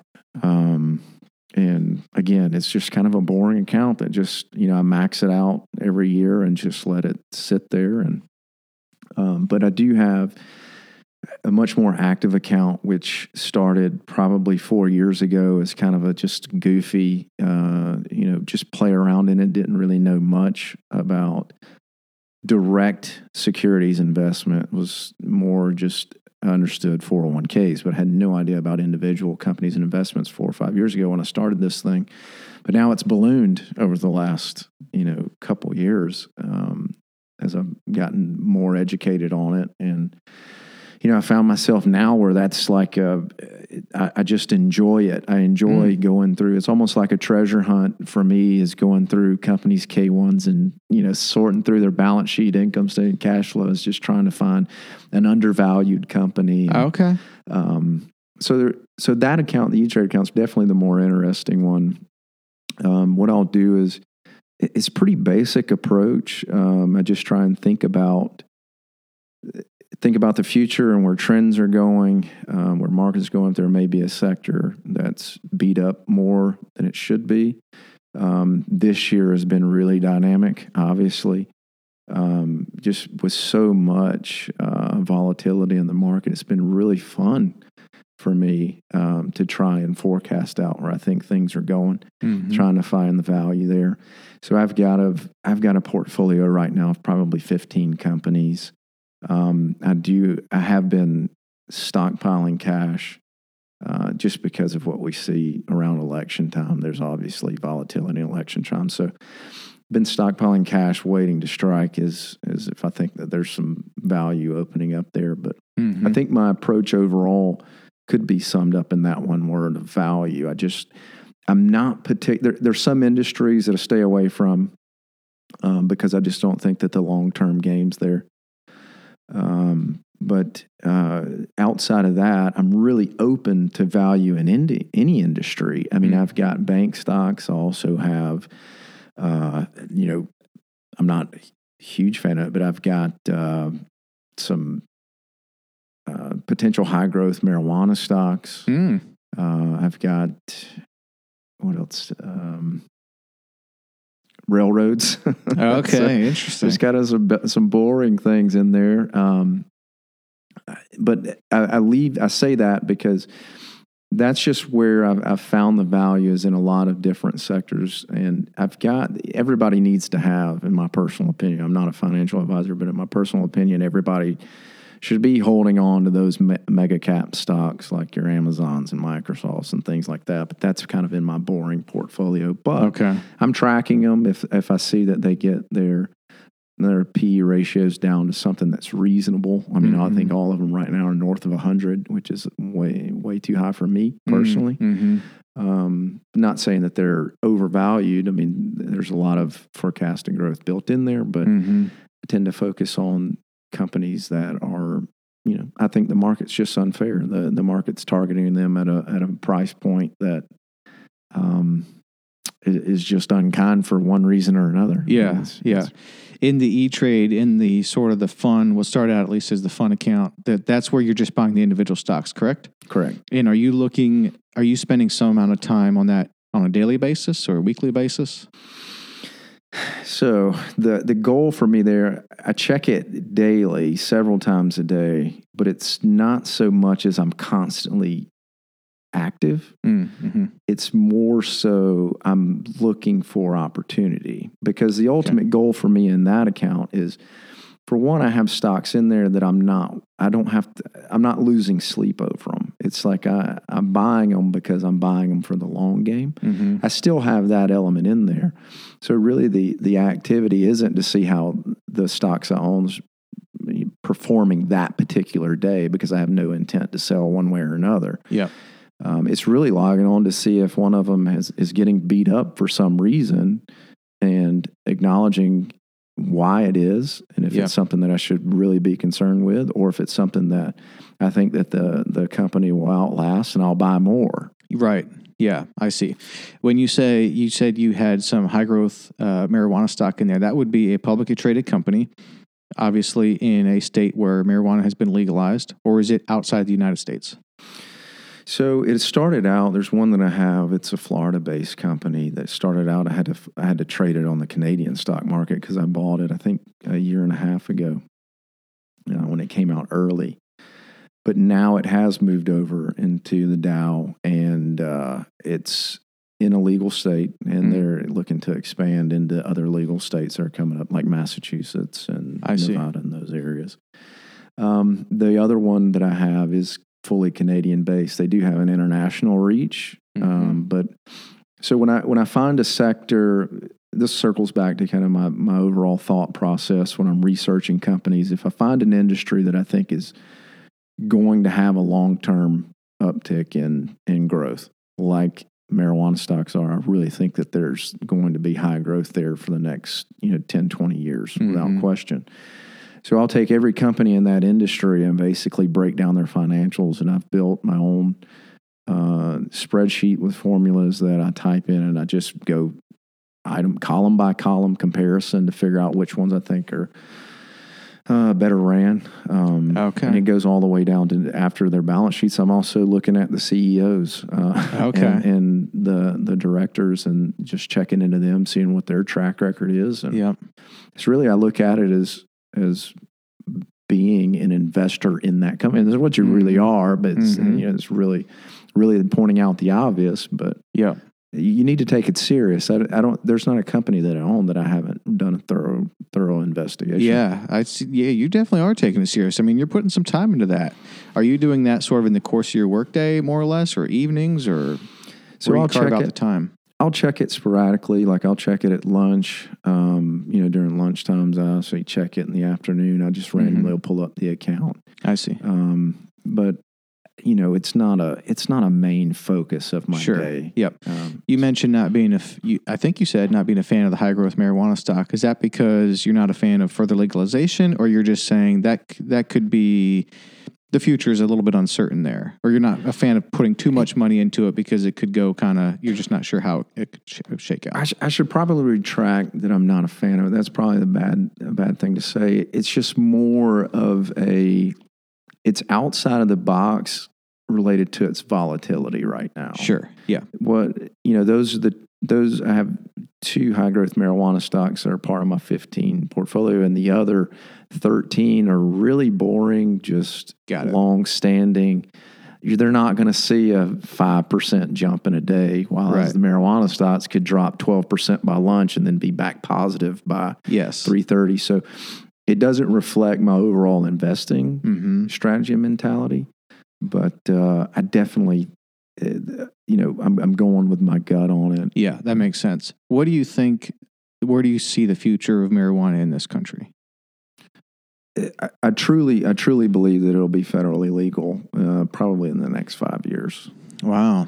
Either way on the president, like if Trump, you'd still say the same, and Biden, you'd still say the same? I think that the tax revenue, if it stays Republican, who are notoriously on the side of opposing it, I think that the ball's already started rolling down the mountain for it. And once we see on a national level the tax benefits associated with it, I think they're not going to be able to look away from it. Plus, another thing that's helping push the Republican angle of it is how it's shown to tremendously benefit PTSD and military, which is, a huge issue of the right. So I think that momentum's on the side of them. I really do. I thought that it would be honest. I thought 2 years ago when I initially bought into those companies that we would have seen more activity on a federal level than we have. So I think it's inevitable. I mean, it's already started. The train's down the tracks. It's going to happen. There was some noteworthy Republican this summer that spoke in support of legalization. I can't think now who it was, and I shouldn't guess, but it does seem that it's picking up popularity on the Republican side as well. And I think, here's how I think of it. This, along with even first of all, it's really strange that marijuana is a class 1 drug right along with heroin. That doesn't make any sense whatsoever. But this comes back to the libertarian viewpoint. I mean, in my humble, uneducated opinion here, if marijuana and some of these other drugs have an effect on you personally, then put the focus on education, why some of these drugs may be bad for you, why some of them may be good for you. Good uses, bad uses, overuses, abuses, those types of things. More or less, I guess, like we did with alcohol. And then let people make their own decisions. I agree. And this comes back to COVID too. Like, why can't we focus on the educating people about what's going on, some of the risks, some of the things to watch out for, some of the things to do to mitigate, and then let people make some of their own decisions. But instead, it does seem like a lot of times, I don't know if this is other countries do this too, but it does seem like, at least in this country, we very quickly just make laws as if people can't think for themselves. It's very strange.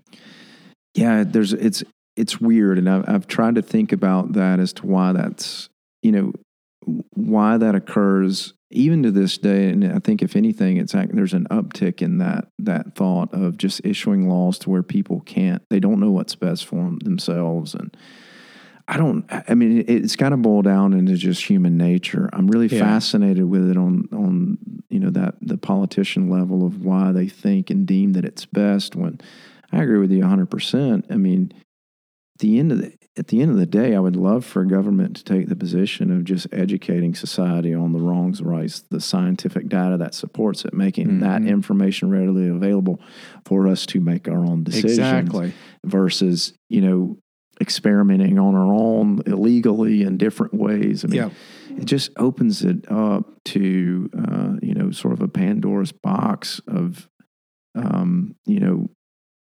forcing people to go about it when there's just an easier answer right in front of us. Exactly.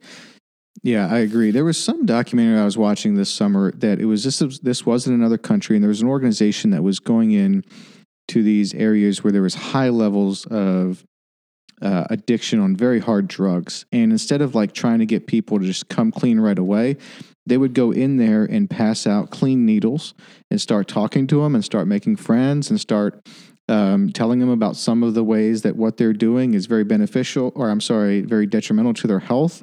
While at the same time, they're passing out clean needles. So they're in one way, you could look at it as they're sort of facilitating the bad use of these hard drugs. But in another way, at least they're using a clean needle, because these people are going to use these drugs anyway, whether it's a dirty needle or a clean needle, and dirty needles are very bad. And spreading disease. But at the same time, they're educating. So it was less about like trying to change behavior based on law, and it was more about making some humanitarian efforts in the meantime, while educating them on what they're doing is very, very bad for themselves, and trying to get them hope for the future. Because I think that hope for the future, that's a big piece to this whole thing.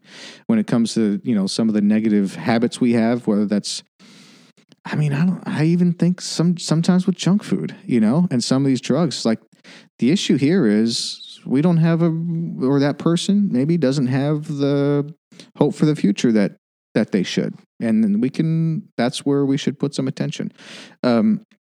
Help them with that, like the core issue, not just the surface issue, the core issue, work on that, which is the harder work. Not treating the symptoms, but really getting down to what's at the core of it.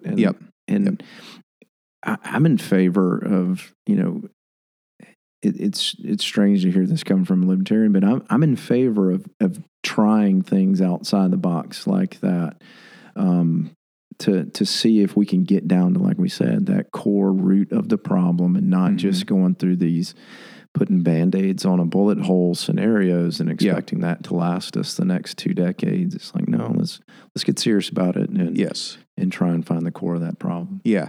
I was in Lancaster County, Pennsylvania this summer. My wife grew up Amish. Her parents are still Amish. And she obviously isn't. None of her siblings are anymore either. But Lancaster County, Pennsylvania is like Amish Central. And so we were up there on my brother-in-law's property, and I smelled marijuana. And I was like, man, someone's smoking around here or something. And here it was hemp.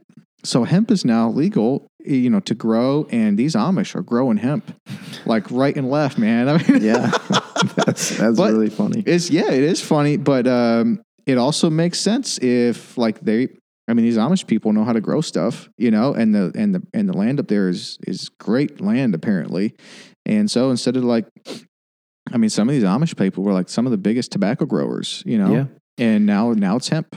Yeah, I mean, same thing like with Kentucky, which was known as a huge tobacco state, and obviously impacted with the reduction in tobacco. I just think that they're a perfect state to take this on. And, obviously there's another thing too, is there's the lack of opportunity in that state. And it's not only is it a path to generating more revenue to help with, the school system, the infrastructure and things like that, but also giving people opportunity in a region that's not generating a lot of opportunity. Exactly. Yeah. That's what I think is really helping that push as well. Yeah. Bourbon and hemp might be Kentucky's, might help them. Apparently Kentucky's not in a great place financially. No. I think 5D mentioned that. I hadn't known that. No. Huh. Other favorite investments? So we've hit on the stock market stuff that I do. I have invested in local businesses in the past. I know we had talked about, I've always owned a restaurant and bar in one form or another for the last, up until 2017, for the previous 15 years up to it. Oh, wow. Yeah. Was fortunate enough to have, in my 20s, a fearless mentality. And I don't know if that was spawned out of ignorance, just overall ignorance, but I was really aggressive in trying to find ways, and I didn't have, my family doesn't have much money, didn't come from money, didn't have a huge nest egg waiting on me to invest when I was 20. There wasn't anything like that, but I just was so eager to get into that world, that I was willing to just take chances and risks, and have done pretty well investing in those. I had a sort of fell in an untraditional approach. I think the vast majority of restaurant and bar owners go in with the long-term plan of buying it, turning it into a long-standing 20-year nostalgic place like Tootsie's on Broadway, and that's the dream. But I got hit right away with the reality of, no, these things typically go through about a 2-year, 18-month to 24-month honeymoon period. Then they start to tail off, and then things start to get bad. And once they start to go bad, it's really hard to climb back out. It's a battle. So getting that experience in my early 20s really set me up to develop a model of building out the places, which is what I enjoy to do. I hate operations of it. I've never been involved in operations after, I think, my first one. I just totally removed myself from the operations. But I love the creativity part on the front end of finding a spot, coming up with a concept, a story, building it out, and then handing the keys over to somebody who can be there, as an operations guy who's there, 80 hours a week, which is what it takes in those. So my long-term play with restaurant bars switched from that, unreasonable, in my opinion, approach of trying to turn the thing into a multi-decade run of nostalgic era to let's take advantage of the 18 months. Let's show what the thing earns. Let's be very transparent in the financials. Let's hand the thing off to a broker and sell it. So that was really my approach, 25 up until in 2017, where I sold the last one here in Nashville. But that one was a little bit longer of a honeymoon period for us. Definitely was good, but that one ran about 5.5, 6 years. I see. Yeah. And are you selling the property and the restaurant, or just the restaurant bar? So I didn't have the capital back then to purchase the property outright. So I've always been in a lease scenario and selling the business. But had I had the capital, it would have been a no-brainer to do the property itself, and then just have a long-term play there too with the investment side of it. Because good case in point, the one I just sold here in 2017, we were there for almost 6 years. And I think that since 2017 to today in 2020, that in that 3-year span, I think it's been 6 other restaurants. Oh, wow. It's changed that much. I don't even know what it's called now. Wow. But the building's still there. The building's still there, Yeah. and they're still getting a rent check Exactly. from somebody. They're finding somebody to go in there and do it. So, Yeah. That's definitely the ideal path if you have the capital to do it, for sure. Yeah. Yeah. I've never, and it intrigued me when you mentioned investing in restaurants and bars, because that was one area where I just never had interest in. It always seemed very high risk. I didn't know anything, didn't know anything about that. It would have no particular niche there or magic to bring to the table or anything like that. So I've just never looked into it at all. But I always have enjoyed, renting people homes, multifamily apartments. That has treated me very well through the years. The idea that you can, own someone else's home, whether it's 2 or 3 or 10 or 15, homes in one building under one roof, and then rent them out to families, and people need a place to live, and if you can buy it at a good rate and then cash flow it, and then 10 or 15 years later, usually you have a pretty good amount of appreciation.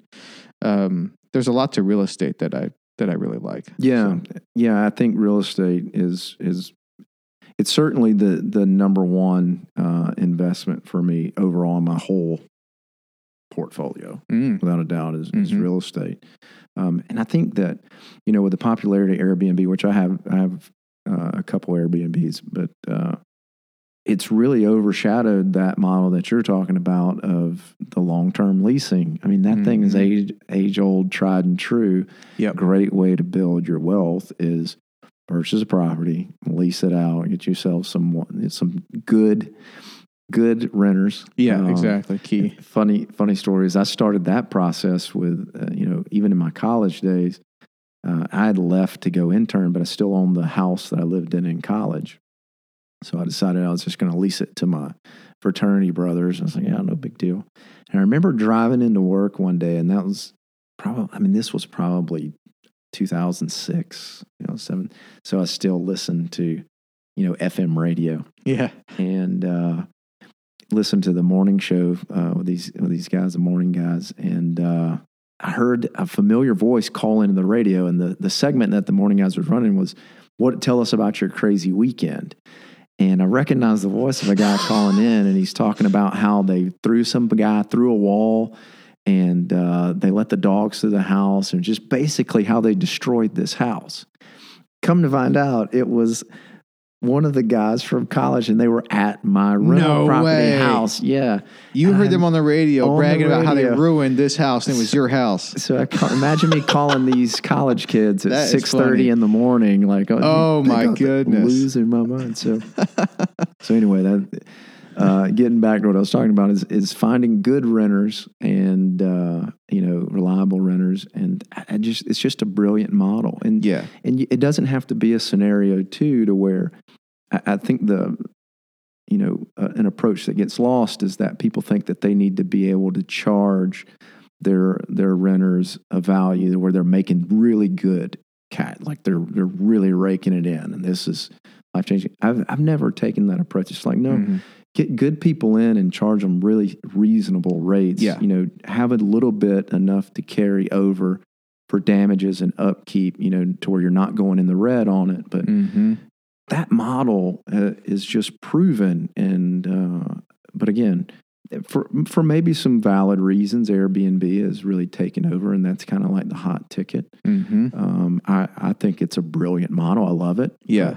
The long-term rental is definitely tried and true. Yeah. So are your Airbnbs in town? The reason I asked that, I know sometimes, there was some talk in Nashville. Was this maybe about a year ago? With Nashville changing some of the laws on Airbnb, and that was really going to affect people that had Airbnbs in Davidson County. So are yours local like that, or are they out of town? What types of Airbnbs are working well for you? So I started this search, my wife and I, 3 years ago. We wanted to do it wasn't the beginning of the Airbnb avalanche here in Nashville, but it was definitely still somewhat in its early stages. So I had that exact concern when I was talking to her, is that because we had just seen how it happened in New York, with New York passing really stringent laws, because all the hotels there, they have a tremendous amount of influence with the tax revenue that they're generating there. Got a lot of influence over city council and different political organizations there. So they actually put a law out to where they restricted it and made it really tough to do.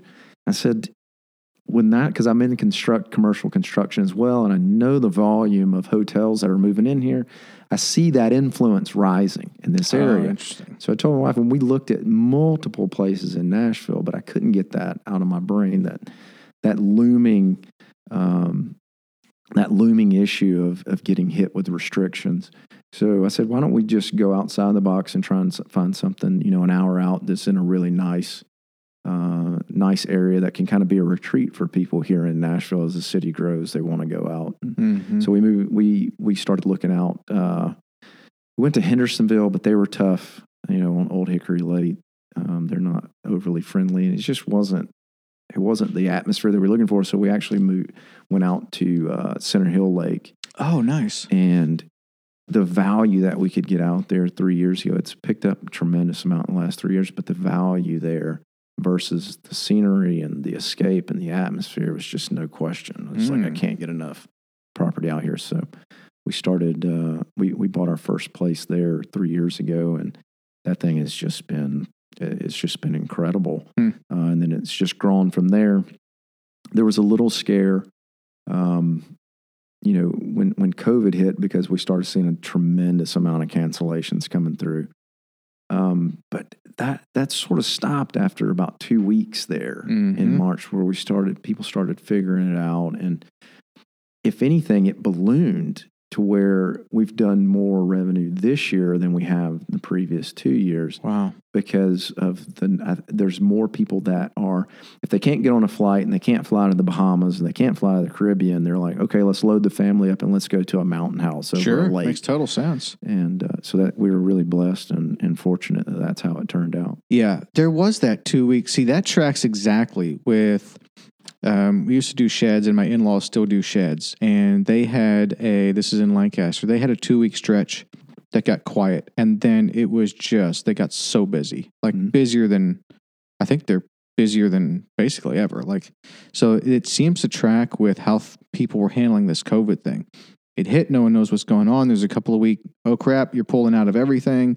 And then if you can, things that have to do with getting out, an Airbnb, camper. My neighbor and another friend now have bought these little campers, like 18, 20-foot campers. I think their mortgage or the loan payment on is like $200 a month, and they're charging like $150 a night.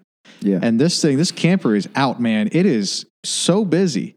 And the other friend who just got him, he rented his out for a month for like $2,500 for the month. Again, his payment on it for that month is $200.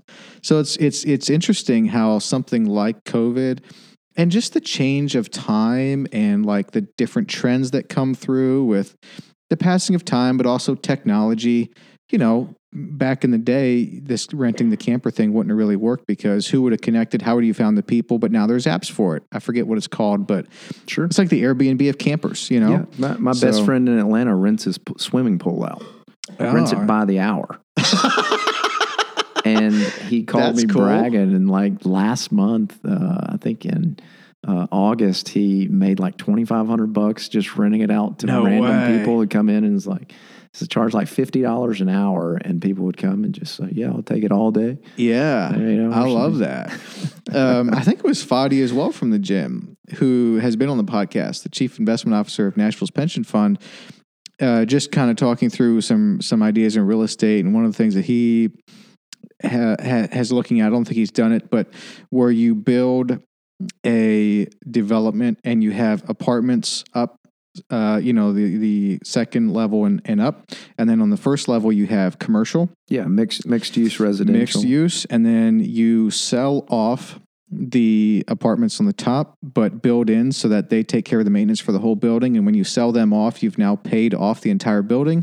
And now you have these commercial, units on the first floor that is basically free, and it just kicks off cash forever. Such a great model, because commercial is, the best property I ever owned had, I think it was 5 units commercial, and then 8 units residential. And that's something about that mixture, man.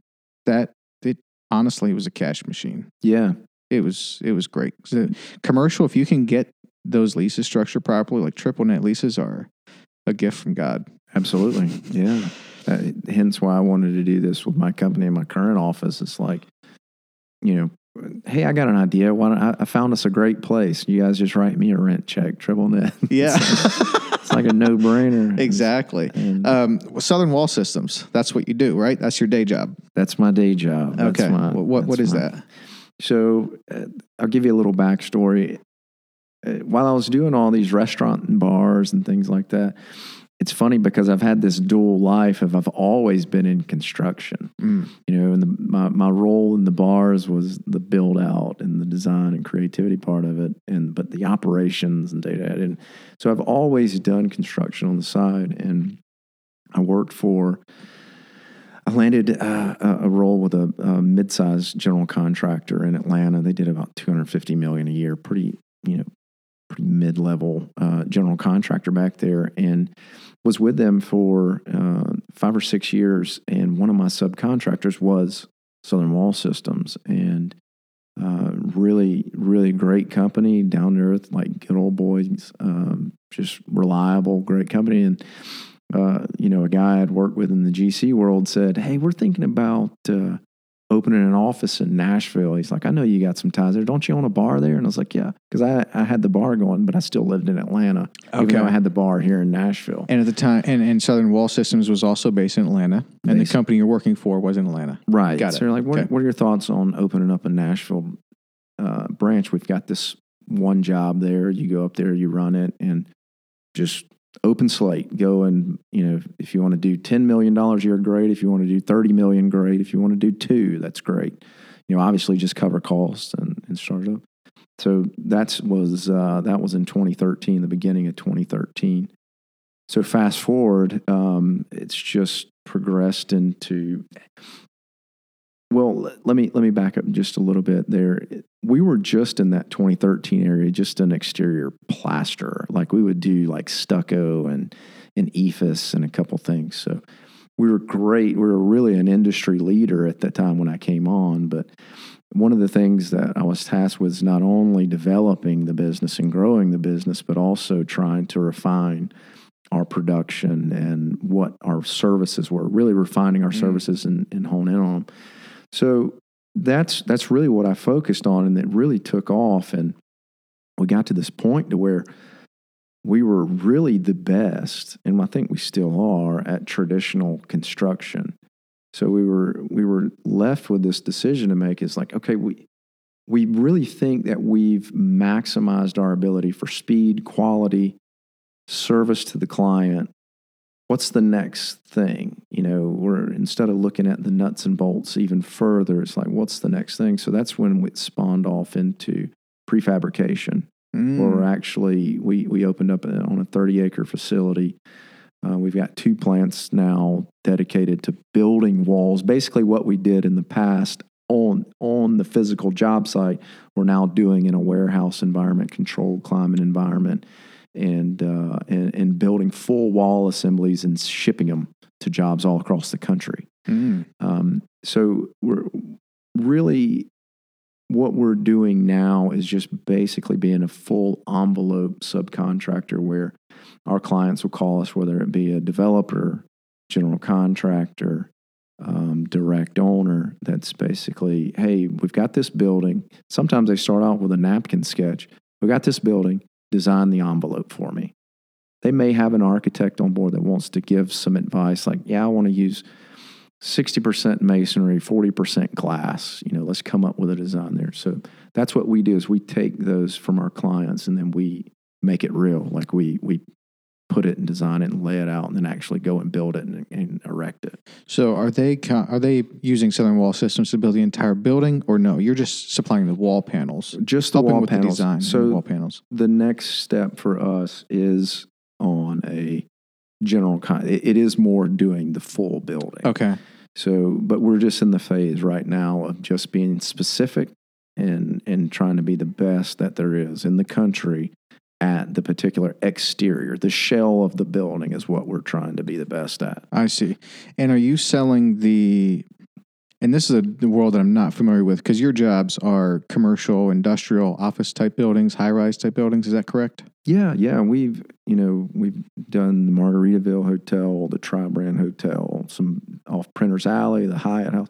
So a lot of these big buildings downtown. Okay. We were a part of. So definitely more on the higher commercial level, but we also prefabricate Chick-fil-A's. I mean, Do you really? Yeah. Well, we took Chick-fil-A's old wood frame construction model and introduced a steel frame load bearing prefab system that's totally changed their approach. I mean, we're turning buildings over.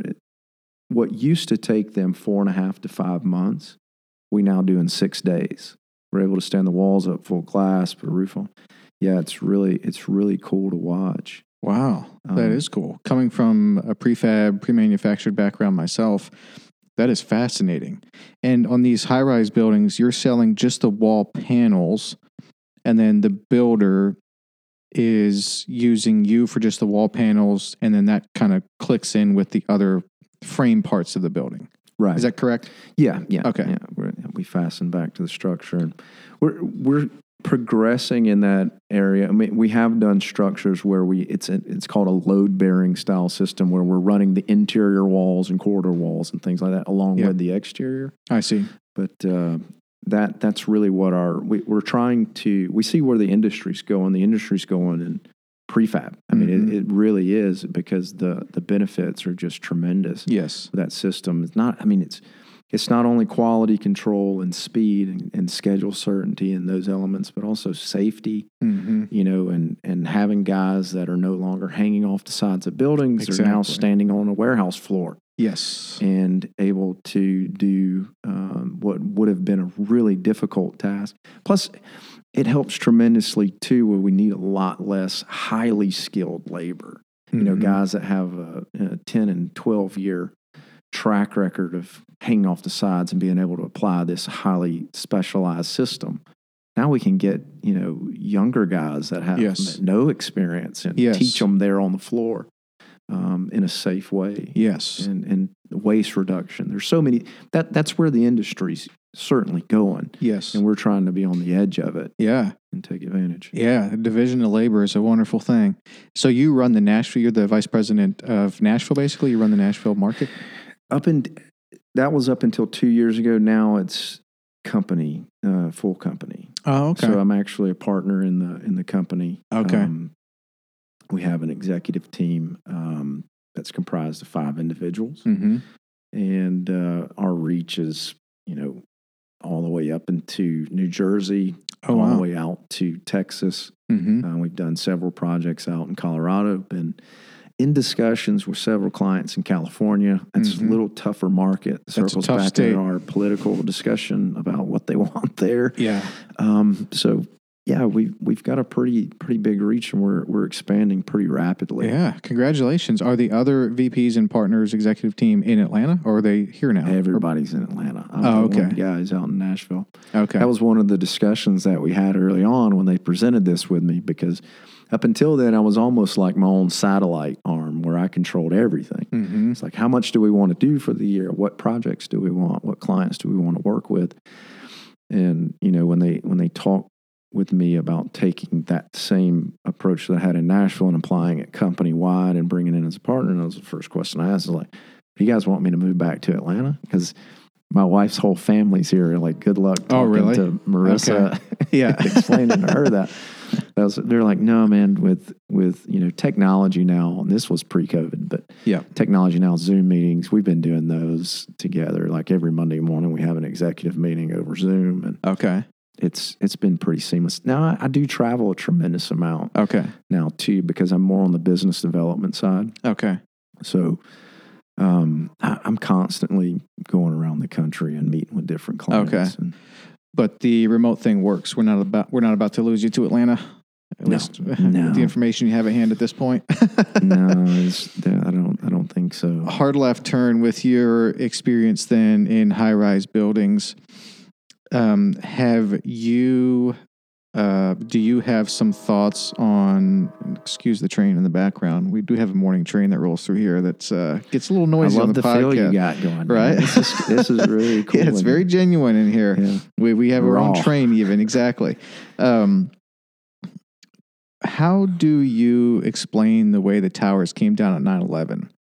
It may sound like a really weird question. So apparently there's a movement like 9/11 truthers, which I didn't really know much about, never paid much attention to.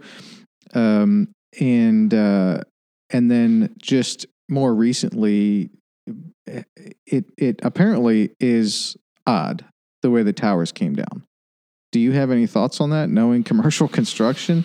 And I don't know if you know anything about some of the questions there, but apparently a tower should not fall with the plane flying into it. And furthermore, if it would fall from the plane, it should not fall straight down as if it was like, what's the term when they like exploded on purpose?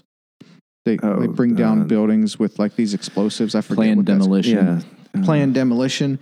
The way those towers fell, and certainly Building 7, which wasn't even hit, they fell like it was a planned demolition, which is very weird. Do you know anything about that?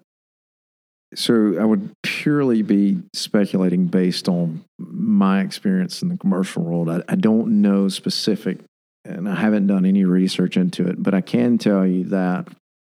So on your new construction builds where you've got, a cast-in-place concrete structure, and you also, from what I remember of those buildings, they also had steel construction as well in concert with the CIP, cast-in-place concrete structure. So with those steel elements, generally and typically, they have to be fireproofed.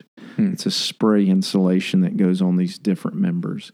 So in theory, again, this is pure speculation. I haven't really researched it, but in theory, a collision like that with jet fuel on fire could, the impact of the jet could scrape away a lot of that fire safing on impact.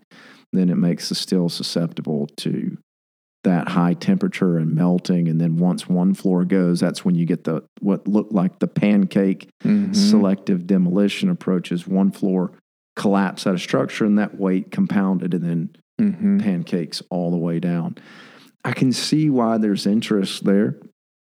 It definitely, I remember watching that.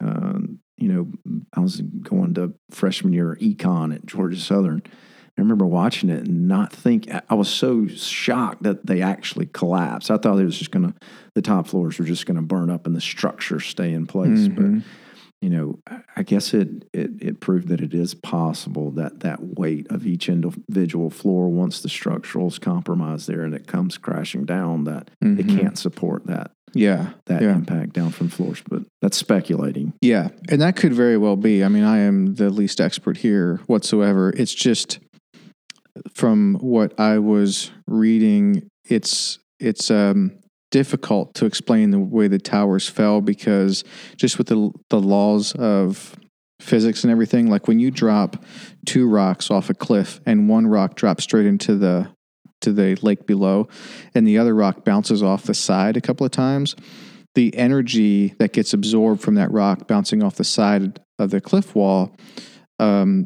that uses some of the energy and it slows down the fall. I mean, it's just natural. I mean, we even kids know this when they throw the rock. They don't know why exactly it happens, but that's just the way it is.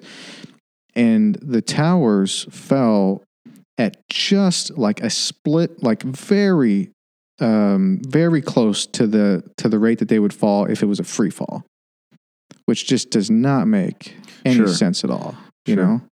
So I don't know exactly like what the conspiracies are, if that's what it is, like behind it, or what some of the reasoning is of what would be the motives and who would have pre-rigged it, and I don't really know much about that. It's just the way the towers fell. I never paid much attention to, but as I looked into it, it was kind of hard to explain. Yeah, it was definitely strange to see that. I personally, at the time, had no clue that they could collapse the way that they collapsed. Yeah. I know there's some that would say you're right that you had no clue they would collapse that way, because buildings don't collapse that way, and there's something else going on there. I know for sure there are certain people that would say that. I don't know what I think. I was just curious what your thoughts on how they came down. Yeah. I try not to get into the conspiracies too much, but there's plenty going around these days. Oh man, I'm reading. I'm on a John Ronson kick right now, and I'm reading. I just finished up the Psychopath Test. Now I'm reading them. So What's this with John Ronson? Yeah, Who's that? He's an investigative journalist, author. Oh yeah, and Tim Grohl actually recommended his book, The Psychopath Test, which was really interesting and so good that I'm a really slow reader. Me too. I take a lot of time and I make notes and highlight and then try and think about, and I'll reread pages over and over. That book, The Psychopath, I read in one day. Even Marissa, my wife, came in. She's like, "Are you done with that book?" I was like, "Yeah." I was like, "It's a couple 100-page book, or how? It's close to 300, but I finished cow. it up. I mean, I was that engaged with it. I mean, I started on Saturday morning and just by 6, 7 o'clock was wrapping it up. I was like, I'll have to check it out. What's the premise of the book? It's really so his overall, what he's trying to understand is the conspiracy theory that the world is ran by psychopaths. Basically, CEOs and world leaders and politicians have that gene or genetic makeup that's closely related to psychopaths.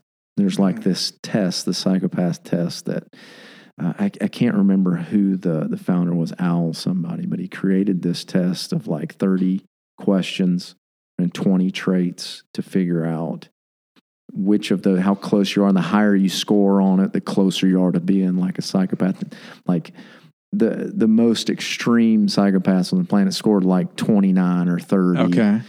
We're up in that range, and he goes into not only examining, the serial killers, the people who have absolutely no empathy, but also the correlation between CEOs that just can go into a town and totally shut down a manufacturing plant and lay off 1,000 people. Yes. And laugh about how their stock price shot up. Yes. And how those traits are closely similar. Ooh, so I'm going to check that out. Yeah, it was really, I really enjoyed it. And, what started this conversation is you talking about conspiracy theories, and that led me to his book he wrote back in 2003 called Them. Okay. And it's tracking, I'm only a couple chapters in, but it's tracking, you heard of the Bilderberg Group? I think Joe Rogan's talked about them a couple times. I haven't. Bilderberg Group? Yeah, supposedly. So the theory is that there's this group of people that are basically running the world. They're going around. They're creating the wars. They're starting wars. They're choosing. They're manipulating the world banks and. So, yeah. Is it the deep state, or this is a different group? I haven't gotten to where he's made that comparison right now. In the first few chapters, it's really just he's sort of tracking them. He's finding all these conspiracy theorists and trying to figure out where they're getting their sources from, why they came up with these wild conspiracies. I see. Where's their evidence? So he's compiling it now to lead us to that. Yeah, interesting. I'm probably going to get both of those books. They sound very fascinating. Yeah.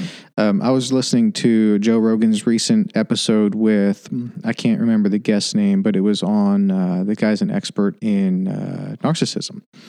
It's pretty fascinating because apparently there's at least two types of narcissism. And there's one is what you think of, like very self-centered people that are just everything's about them and all of this. And there's another type of narcissism that I'd never heard of before, which is pretty interesting. And it's like, I forget what the term is, but it's almost like closet narcissism, where it's like, you're living in your mom's basement, but you just know you're the best. And everyone it's on everyone else that they haven't figured out that you're the best yet. And like, you just have like 1,000 Instagram followers, but if people could truly see who you were and would understand you for your awesomeness, you would have like a couple million followers. Right. But they just haven't discovered you yet, and that's on them. And you're still the best. It's kind of fascinating, like what we can do in our minds and justify and believe about ourselves and the world. And it's intriguing. That stuff is intriguing to me. It's a little scary. It is. And to me, it's super fascinating. I just finished a couple weeks ago Robert Greene's book, The Laws of Human Nature. That's another really fascinating. It's really dense. It's not as an easy of a read as John Ronson is, but I'm really intrigued by just human nature in general of like why certain people act the way that they act. Yeah. And how I'm rationalizing it too is like, I really think if I can spot these things out, that it's not just having trivia knowledge, it's also being able to take advantage of it in work life, social life, being able to spot. And plus too, one benefit that I've seen come out of it that I didn't anticipate by any stretch was that I find myself having more empathy for people. Spotting the guy who's an asshole at the gas station and just being able to identify now is like, that's not a me problem, that's him. That guy's just to reflect, he's having a just awful, because like I haven't had that look up until now and get that understanding. So I had to get defensive and so it's just really fascinating to me, and I think that I'm seeing some benefits that I didn't anticipate by researching further on why people act the way that they act. Yes, that is interesting. I've been intrigued by just human nature for a long time, and I don't know that much about it, but anytime I can learn a little bit about it, I'm always interested in it. One of the things, my mom raised us as a single mom. My dad died when I was 10, and I have a younger brother, so I'm the oldest son. I have 2 older sisters, but I was a very difficult kid to raise.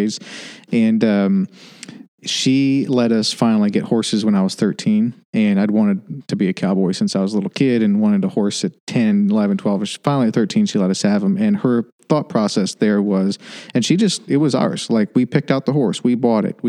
One we trained, a few others we bought and sold and those types of things. And it was our world, man. As a young teenage boy, like, it was 100% us. And, we found a horse trailer to buy and all of this. And I mean, she paid for it and she let us do whatever pretty much we wanted to do. It was our world. We rode them. We wanted to ride them. We fed them. We took care of them, all of this. And her thought process, which I think is really, really brilliant, is for basically a young troubled teen, working through all of these life issues, I needed a world to control. Like, I needed a part of this world that I could control. I could make the decisions. I could,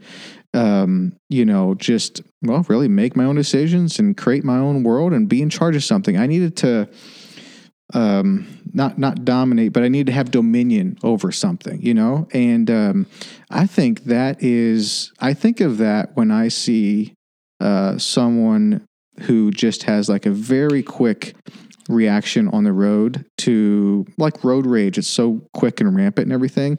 Here's what I think part of that is. I think part of that is their life feels out of control. They don't have much control. They just feel like they're part of the system and they don't have much control about what's going on in their life and their dominion and those types of things. And so when something triggers that on the road, that's one thing they can control. Like, they can lash out. They can honk the horn. They can, flip someone off or scream or holler. Like, the outsized reaction that you sometimes see, and you don't see it much here at all, at least I don't in Nashville, but it does exist out there, where like the outsized reaction to someone else's driving decision doesn't match. There's something else going on. Sure. And I think sometimes it's because they don't have much control, and that's one thing where they can lash out, and exhibit some amount of some amount of authority over someone else. I don't know. It's a working theory. And I think it's even worse too in being in a car too, because if you really break it down and think about it, we're driving these steel death traps at high speed. So we've just gotten used to it and complacent because we've just done it for so long. But I still think in our subconscious acknowledges that it's a dangerous scenario. So we're already in this heightened state. So that's interesting. It's really easy when you're that close and on edge to snap and go hyper aggressive. I've got it. Yeah. And I've had to develop mechanisms to treat it when it happens, through breathing and through trying to just think, I circle back. One of the things that I would do is just putting my hand on my heart and just thinking to myself, this is a little morbid, but just thinking to myself is like, when this thing goes, it's all over. That's the only thing that's holding.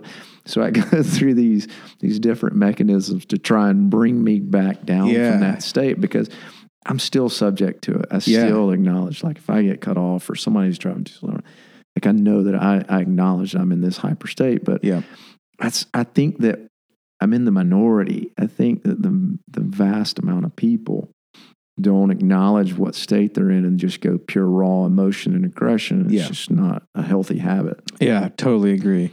Yeah, we were at a Tony Robbins event years ago, a few of my friends, and one of the things that he talked about was just as an attitude of, I guess, gratitude, like placing your hand over your heart and just being grateful that that heart is still pumping. And he had some breathing kind of meditation exercises go with it as well. But it's so true, man. I mean, that's the single thing that I'm probably the most concerned of with contracting COVID-19 is the potential lingering effects on some people's hearts. I don't know about if certain people are susceptible to that type of thing, because apparently it can tear some of the muscles and then you sort of have diced muscles on your heart. So I don't know if that happens more if people already have heart issues or other pre-existing conditions. I'm really not sure.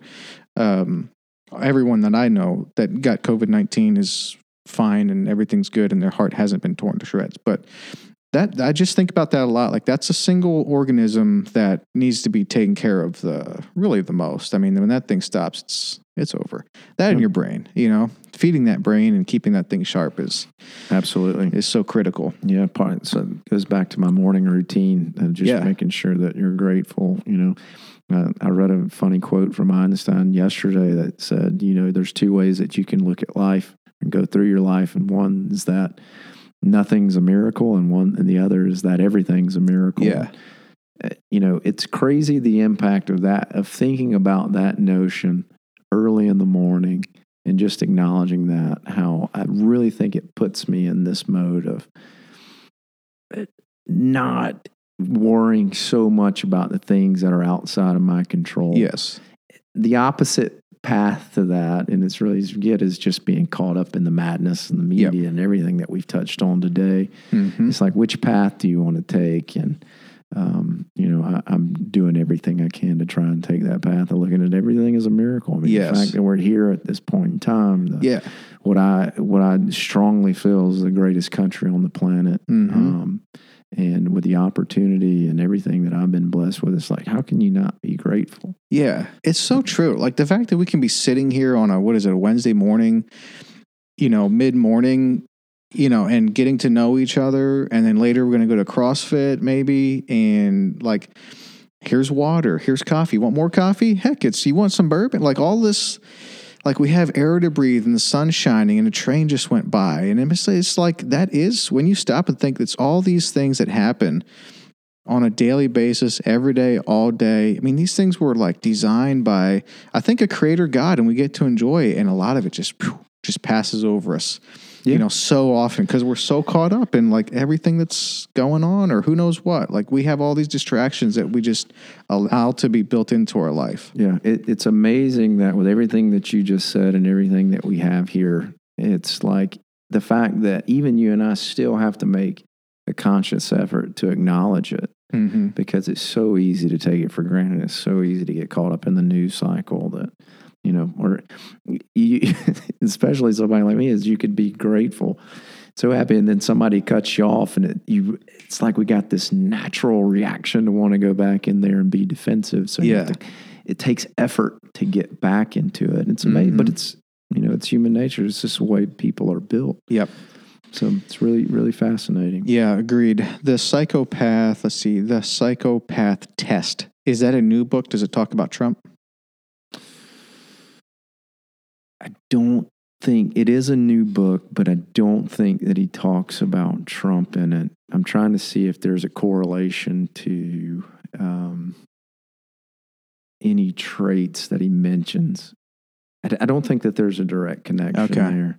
He's got to be a narcissist a little bit, right? I mean, there's no doubt about that. But anybody can take that and look at the 20 characteristic traits and apply a good chunk of them. The psychopath to him. Oh, really? Yeah. You're saying to Trump or to any individual? You're saying certainly to Trump. Oh, got it. Yep. The cool thing is too is you're reading that, and then I would imagine you're probably going to go in the same place that I went, is immediately looking to see, man, am I a psychopath? Yeah. Well, one of the cool lines from one of the psychologists that's quoted in the book says, If you're reading this book right now and you're wondering whether or not you're a psychopath, that means you're not. Oh, really? Because a psychopath will generally read that and think, yeah, this is about totally, people nowhere near me. Interesting. Like, I'm not a psychopath Okay, that's good to know. Yeah. So just That's asking, helpful. the fact that you asked the question is positive. Good. Did you see Trump? He is apparently he's over COVID-19. He's back out on the trail. He was saying something on Twitter about running into the crowds and kissing everybody. Can you pull that up, Andrew? Oh, right here. Play that 1 second. You have the volume on?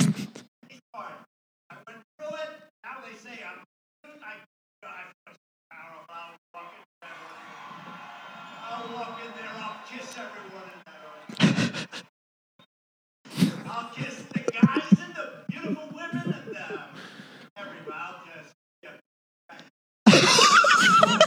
I feel so powerful. I walk into that audience and kiss everyone. I'll kiss the guys and the beautiful women, and I'll just give you a big fat kiss.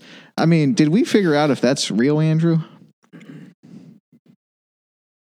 I think it might be. You think it might be real? I think it might be. I mean, I think is it's even a problem, the fact that we even question whether or not, it's still, in my personal opinion, if I heard the president and saw something like that, what I would have thought 5 years ago is, that's fake. That's nuts, ridiculous. Yeah. It would make something so silly. But now we watch it, it's like, I'm probably 90% sure that that's, if not 100. Yeah. Right there. It's like we've reduced our expectations. Yes. To this level that is really concerning to me. Mm-hmm. I'm more worried about younger people and what they're witnessing. Those that are just coming, they're at those are at an impressionable age. And their frontal cortex isn't fully developed, and they're trying to sort through this world and figure things out. And then here we have the leader of the free world with this kind of attitude and characteristics. It's like, man, what's the new normal look like moving forward? Yeah, it is a great question. And it's not just affecting America, because you touched on it, in the leader of the free world, and what I think a lot of people would argue is the greatest country in the world. And the leader of the free world is acting like that. So it's not just the effect on America and our younger generation. It's the effect on younger generation in other countries as well. Sure. So, yeah, it's... we've witnessed him say things that I would get mad at my 6-year-old nephew for saying. Like, for sure. I could talk for hours about the problems that I have with it. And then it's on both sides too. I mean, I can go through and find some new norms on the Democratic side that really concern me, really bother me. I mean, the thing that really sticks out to me, and it appears to be overlooked by a lot of our liberal friends, is the Nancy Pelosi whole salon ordeal. Yes. So I wasn't as outraged at the fact that, it's bad enough she supported these laws that have shut down these small businesses, really crushing small business owners, especially with the single mother who owned that particular salon. And she goes in there and she gets gets her hair done and whatever, while everybody else, the normal quote unquote citizens, don't have that luxury. That was bad. I'm like, yeah, that's really bad. But what kicked the avalanche off for me was how she handled it. It's like, yeah, I'm sorry I was set up.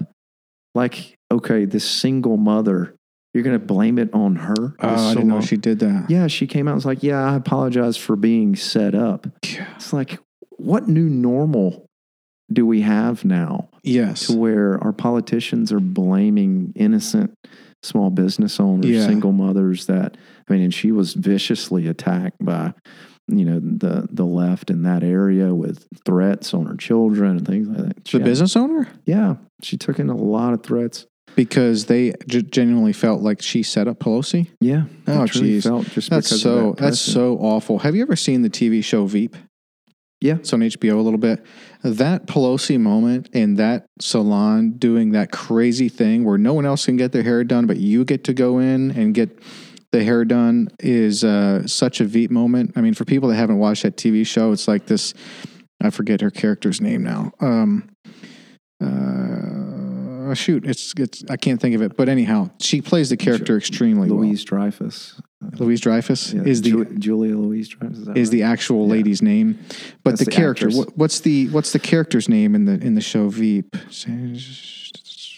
I can't think of it. Anyhow, she can't get out of her own way, basically. And the show is pretty funny. I'll give it that. It's a lot of chuckles. But it was such a Veep moment because she's like, you can't, this is not something, this is painful to watch. Like, this is It's not uncomfortable. It's uncomfortable. Yes. I would hope that rational common sense, whatever you want to call them, silent majority, whoever, I would hope that the majority of Americans watch that and it bothers them and it makes them uncomfortable. And I still hold on to that, thinking that that's how we are. Yeah. I really don't think that the majority of people can watch that or watch Pelosi and say, 100%, we're backing you. I really think that it makes us sort of cringe. Yes. But, how close are we to losing that to where, I don't know. How close does that become the new normal and the next generation doesn't cringe as much and the one after And that just accepts just it. accepts And it. then, And it's then that's washed. bad. Then That's it's a real bad. bad situation. It's bad. And we lose basic civility. Yeah. I mean, I'm not trying to be a doomsday theorist here, but the signs are on the wall to anybody that's really paying attention is that this isn't a sustainable path. That Totally agree. And I think it may have started pre-Trump. I think we were getting some signs on it in the later stages of the Obama era. But I think Trump just totally exacerbated it and just really made it just he did. Powder And keg. what the hardcore Trump supporters would say to you is that he is playing a game, and for him, he's smart enough to know what needs to be done to win the game, and he's got it rigged, and that's not who he really is. He's just performing and doing the performance that he needs to do in order to win the election and put this country back on track. And I would say at what cost? Yeah. I mean, I've got to go in his direction in this election, but it's not a vote placed out of 100% support of character and moral authority. It's none of that. It's purely policy based. Mm-hmm. I have some concerns with Biden. Yeah. And his overall health. I mean, that's just, that's not me being mean or being way hard right or nothing. There's none of that. I mean, it's just common sense. I have some real concerns there. And I don't know. I get it. I do see some legitimacy in those claims that some hardcore Trump supporters will say is that he's just playing a game. He's just telling it like it is. But like it circles back to the new normal. I don't want that to be the normal. I don't want the normal to be to where he's just playing a game and riling people up. And that we need to be better than that. We need to be a better example. Our politicians do. Yeah, I totally agree. And I wouldn't take all that away from Trump. I also don't think he's that smart. I don't think I think some of these things is he's just doing the spur of the moment. I think a lot of people have a hard time keeping up with him. I mean, he tweeted last week that the negotiations were off. That didn't go very well. And half a day later, he's basically trying to get him back on track as quick as possible. And that wasn't necessarily a game. It was just, well, that was the wrong decision. So let me change course there. And what even further, one of the other things that bothered me was his tweet about the Supreme Court nomination and how he's picking her to basically rule in his favor if the election goes to the Supreme Court. Oh, I didn't know he outright said that. It's like that poor lady, like she did a great job of handling it. They showed it on Power Lunch. Of course, I'm watching the CNBC, but they showed a snippet of her and how she approached that direct question. But where I'm going with it is that he cannot get it. It's almost there's a degree of him wanting to lose this thing on purpose with his actions. Yeah. And I don't know if he's just delusional to his actions or if he's subconsciously making an effort he knows he doesn't want to go again. I don't know. There's just so many unknown questions, but it's just not rational thoughts. It's like, dude, can you just take your phone, just drop it for a month? Yeah. I mean, just go to the debate, have a civil debate. I mean, you're going against a guy who's clearly got cognitive decline. Mm-hmm. It's like, I would just let him talk. Like, tell me what your plan is and let him fumble on himself like he's done in every interview he's done. That is such a great point. And Trump is smart. You would think Trump has to be smart enough to acknowledge that. And his advisors have to be smart enough to acknowledge that, which, by the way, Biden did have 2 surgeries in the 80s. I don't know if you knew that, on his brain. 2 brain surgeries. Didn't he have an aneurysm? He had an aneurysm, and it was two surgeries. And his doctor, of course, now says that has no impact on his cognitive abilities. But, I mean, there's enough of clips where you don't know what Biden is trying to say.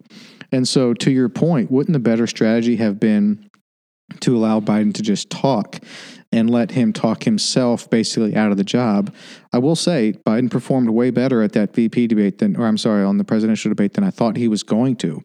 But Trump just would not let him alone. I mean, it was obnoxious. I made it in maybe 8 minutes, and then it's just unbearable. It was uncomfortable, embarrassing. And, you know, I really thought, and I had the same expectations you did. I thought that, you know, seeing the videos of Biden where he's having trouble putting together coherent thoughts, it's like he's talking, but when you try and stitch these things together, there's not a lot of rationale behind it. It's really concerning. Yep. So I thought the plan, like you said, would have been to go in there and just let the guy, you know, talk himself way out of that job. So it shows decline, but it's like Trump gave him this lifeline of, no, I'm going to be rude and interrupt you to where all the focus is on me, not the fact that you can't put a coherent thought together, just how much of a jerk I am trying to rattle you. Yeah. I think that's in 8 minutes. That's me. Isn't that something? That's the opinion I formed in 8 minutes, and apparently it went on for 90. It went on for 90. I mean, but I think this would be pretty funny. I think this would be ironic if Trump lost the election, and a year or 2 or 3 from now, it actually kind of leaked out that he didn't want that job. You know what I mean? He'd had 4 years. It was enough. He was ready to go back to the Trump organization and do his thing. I mean, and you know what? I wouldn't entirely blame him. The theory, and I really think that it's a strong theory, is that Trump never intended to be president. You know, I think it was more political because he had some dabbling of that before 2016. You know, where he had talked about it and threatened it. I mean, there's even a clip of him in the 80s talking about it, just joking around. Yes. So I think it was more that the theory goes like this, that it was more of a push to get recognition for his shows, get his name back out there. But the paradigm shift in his attitude was when Obama called him out at that speaking event where he said, there's one thing that I'll be that Trump will never be, and that's president. For a blatant narcissist like Trump to hear something like that, I really think it just switched his whole philosophy on it, where he's like, I'm all in. I'm going hard for this thing. But, you know, fast forward being a president for 4 years, you know, the theory's out there that this has been pretty tough, you know. And one, you know, clip that I watched of him where he made the comment about how when he at his inauguration, him and Melania were walking up, and he looked at her and he's like, "Can you hear that? Half of them are booing." She goes, "No, they're cheering. They're cheering." He's like, "No, I'm pretty sure half are booing." So for a straight line narcissist like that, the impact that something so subtle like that can have on somebody who wasn't brought through that process of a politician. I think that there's an element there. There's some truth to that theory that he may not be overly excited about another term. Yeah, that's interesting. The challenge that I would see with with Trump is that it would be a tough pill to swallow to lose at anything, including a re-election, particularly to Biden. You know, so that's the one. I just wonder. You know, that aside, I could see where he's trying to lose. If he's big enough, mature enough to be like, no, this is a loss I'm willing to accept, and later I'm going to tell people that it was a loss I'm willing to accept, and here's why. Like, I could see that. I just don't know if I don't know if he's got that in him. I don't think he's capable of that. Yeah, I agree with you on that. I don't. I think that he's down the road on it. It's going to push, but maybe it has an impact more so on his on what punches he may have pulled, and I know he's not one for pulling punches, but things like this that he may have had a little bit more conscious awareness of to try and scale back. Maybe that's out the window because it's like, I want to win. Yeah, I don't want to lose to this guy that he's making these claims for, but maybe that makes him a little more reckless. I don't know. Yeah. He's just such an anomaly. Yeah, he really is. It's hard to pin on what his intentions are. Yeah. Not necessarily the ideal characteristic you want in your president. No, it's not. You don't know where he's coming from or what his intentions are. It's a bummer that we're now even having a discussion about whether we vote the person or the policy. Like, seriously, are we asking too much to have both in this country? You know what I mean? Like, you're voting for the policy, not the person. 100%. And I've said that. It's like, and it even goes back to 2016 where it's like, man, a country of 330 plus million people, and these are the only two options that are there. I've voted for Gary Johnson in 2016. But, it's just amazing to me that there's got to be, I've heard some really cool philosophies and theories out there of different ways we can approach it, of even doing a scenario where it's like we alternate, where there's one, Republican leader and then a Democratic vice president for a 4-year term, then they switch. And, the caliber of people that you bring in, the track records, and there's some really interesting theories out there on ways we could go to avoid what we're doing now. That's not, totally rewriting laws or the Constitution. It's just a modified approach for a new era that we're in. Yeah, that avoids a situation where we're just left having to choose between the lesser of two evils.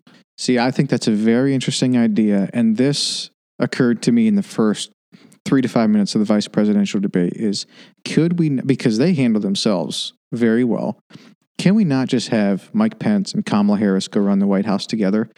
And not because I agree with, here's the truth. I don't know that much about either of them really. But what I would like about that is they conducted themselves very well in their debate. They had coherent thoughts. They were very articulate. They both seemed very bright. And then we would sort of have, viewpoints from both sides, if you will, and you can have those viewpoints and make decisions kind of not together because, presumably Pence would be president in that scenario and Harris VP, but you would still get input from both sides of the aisle.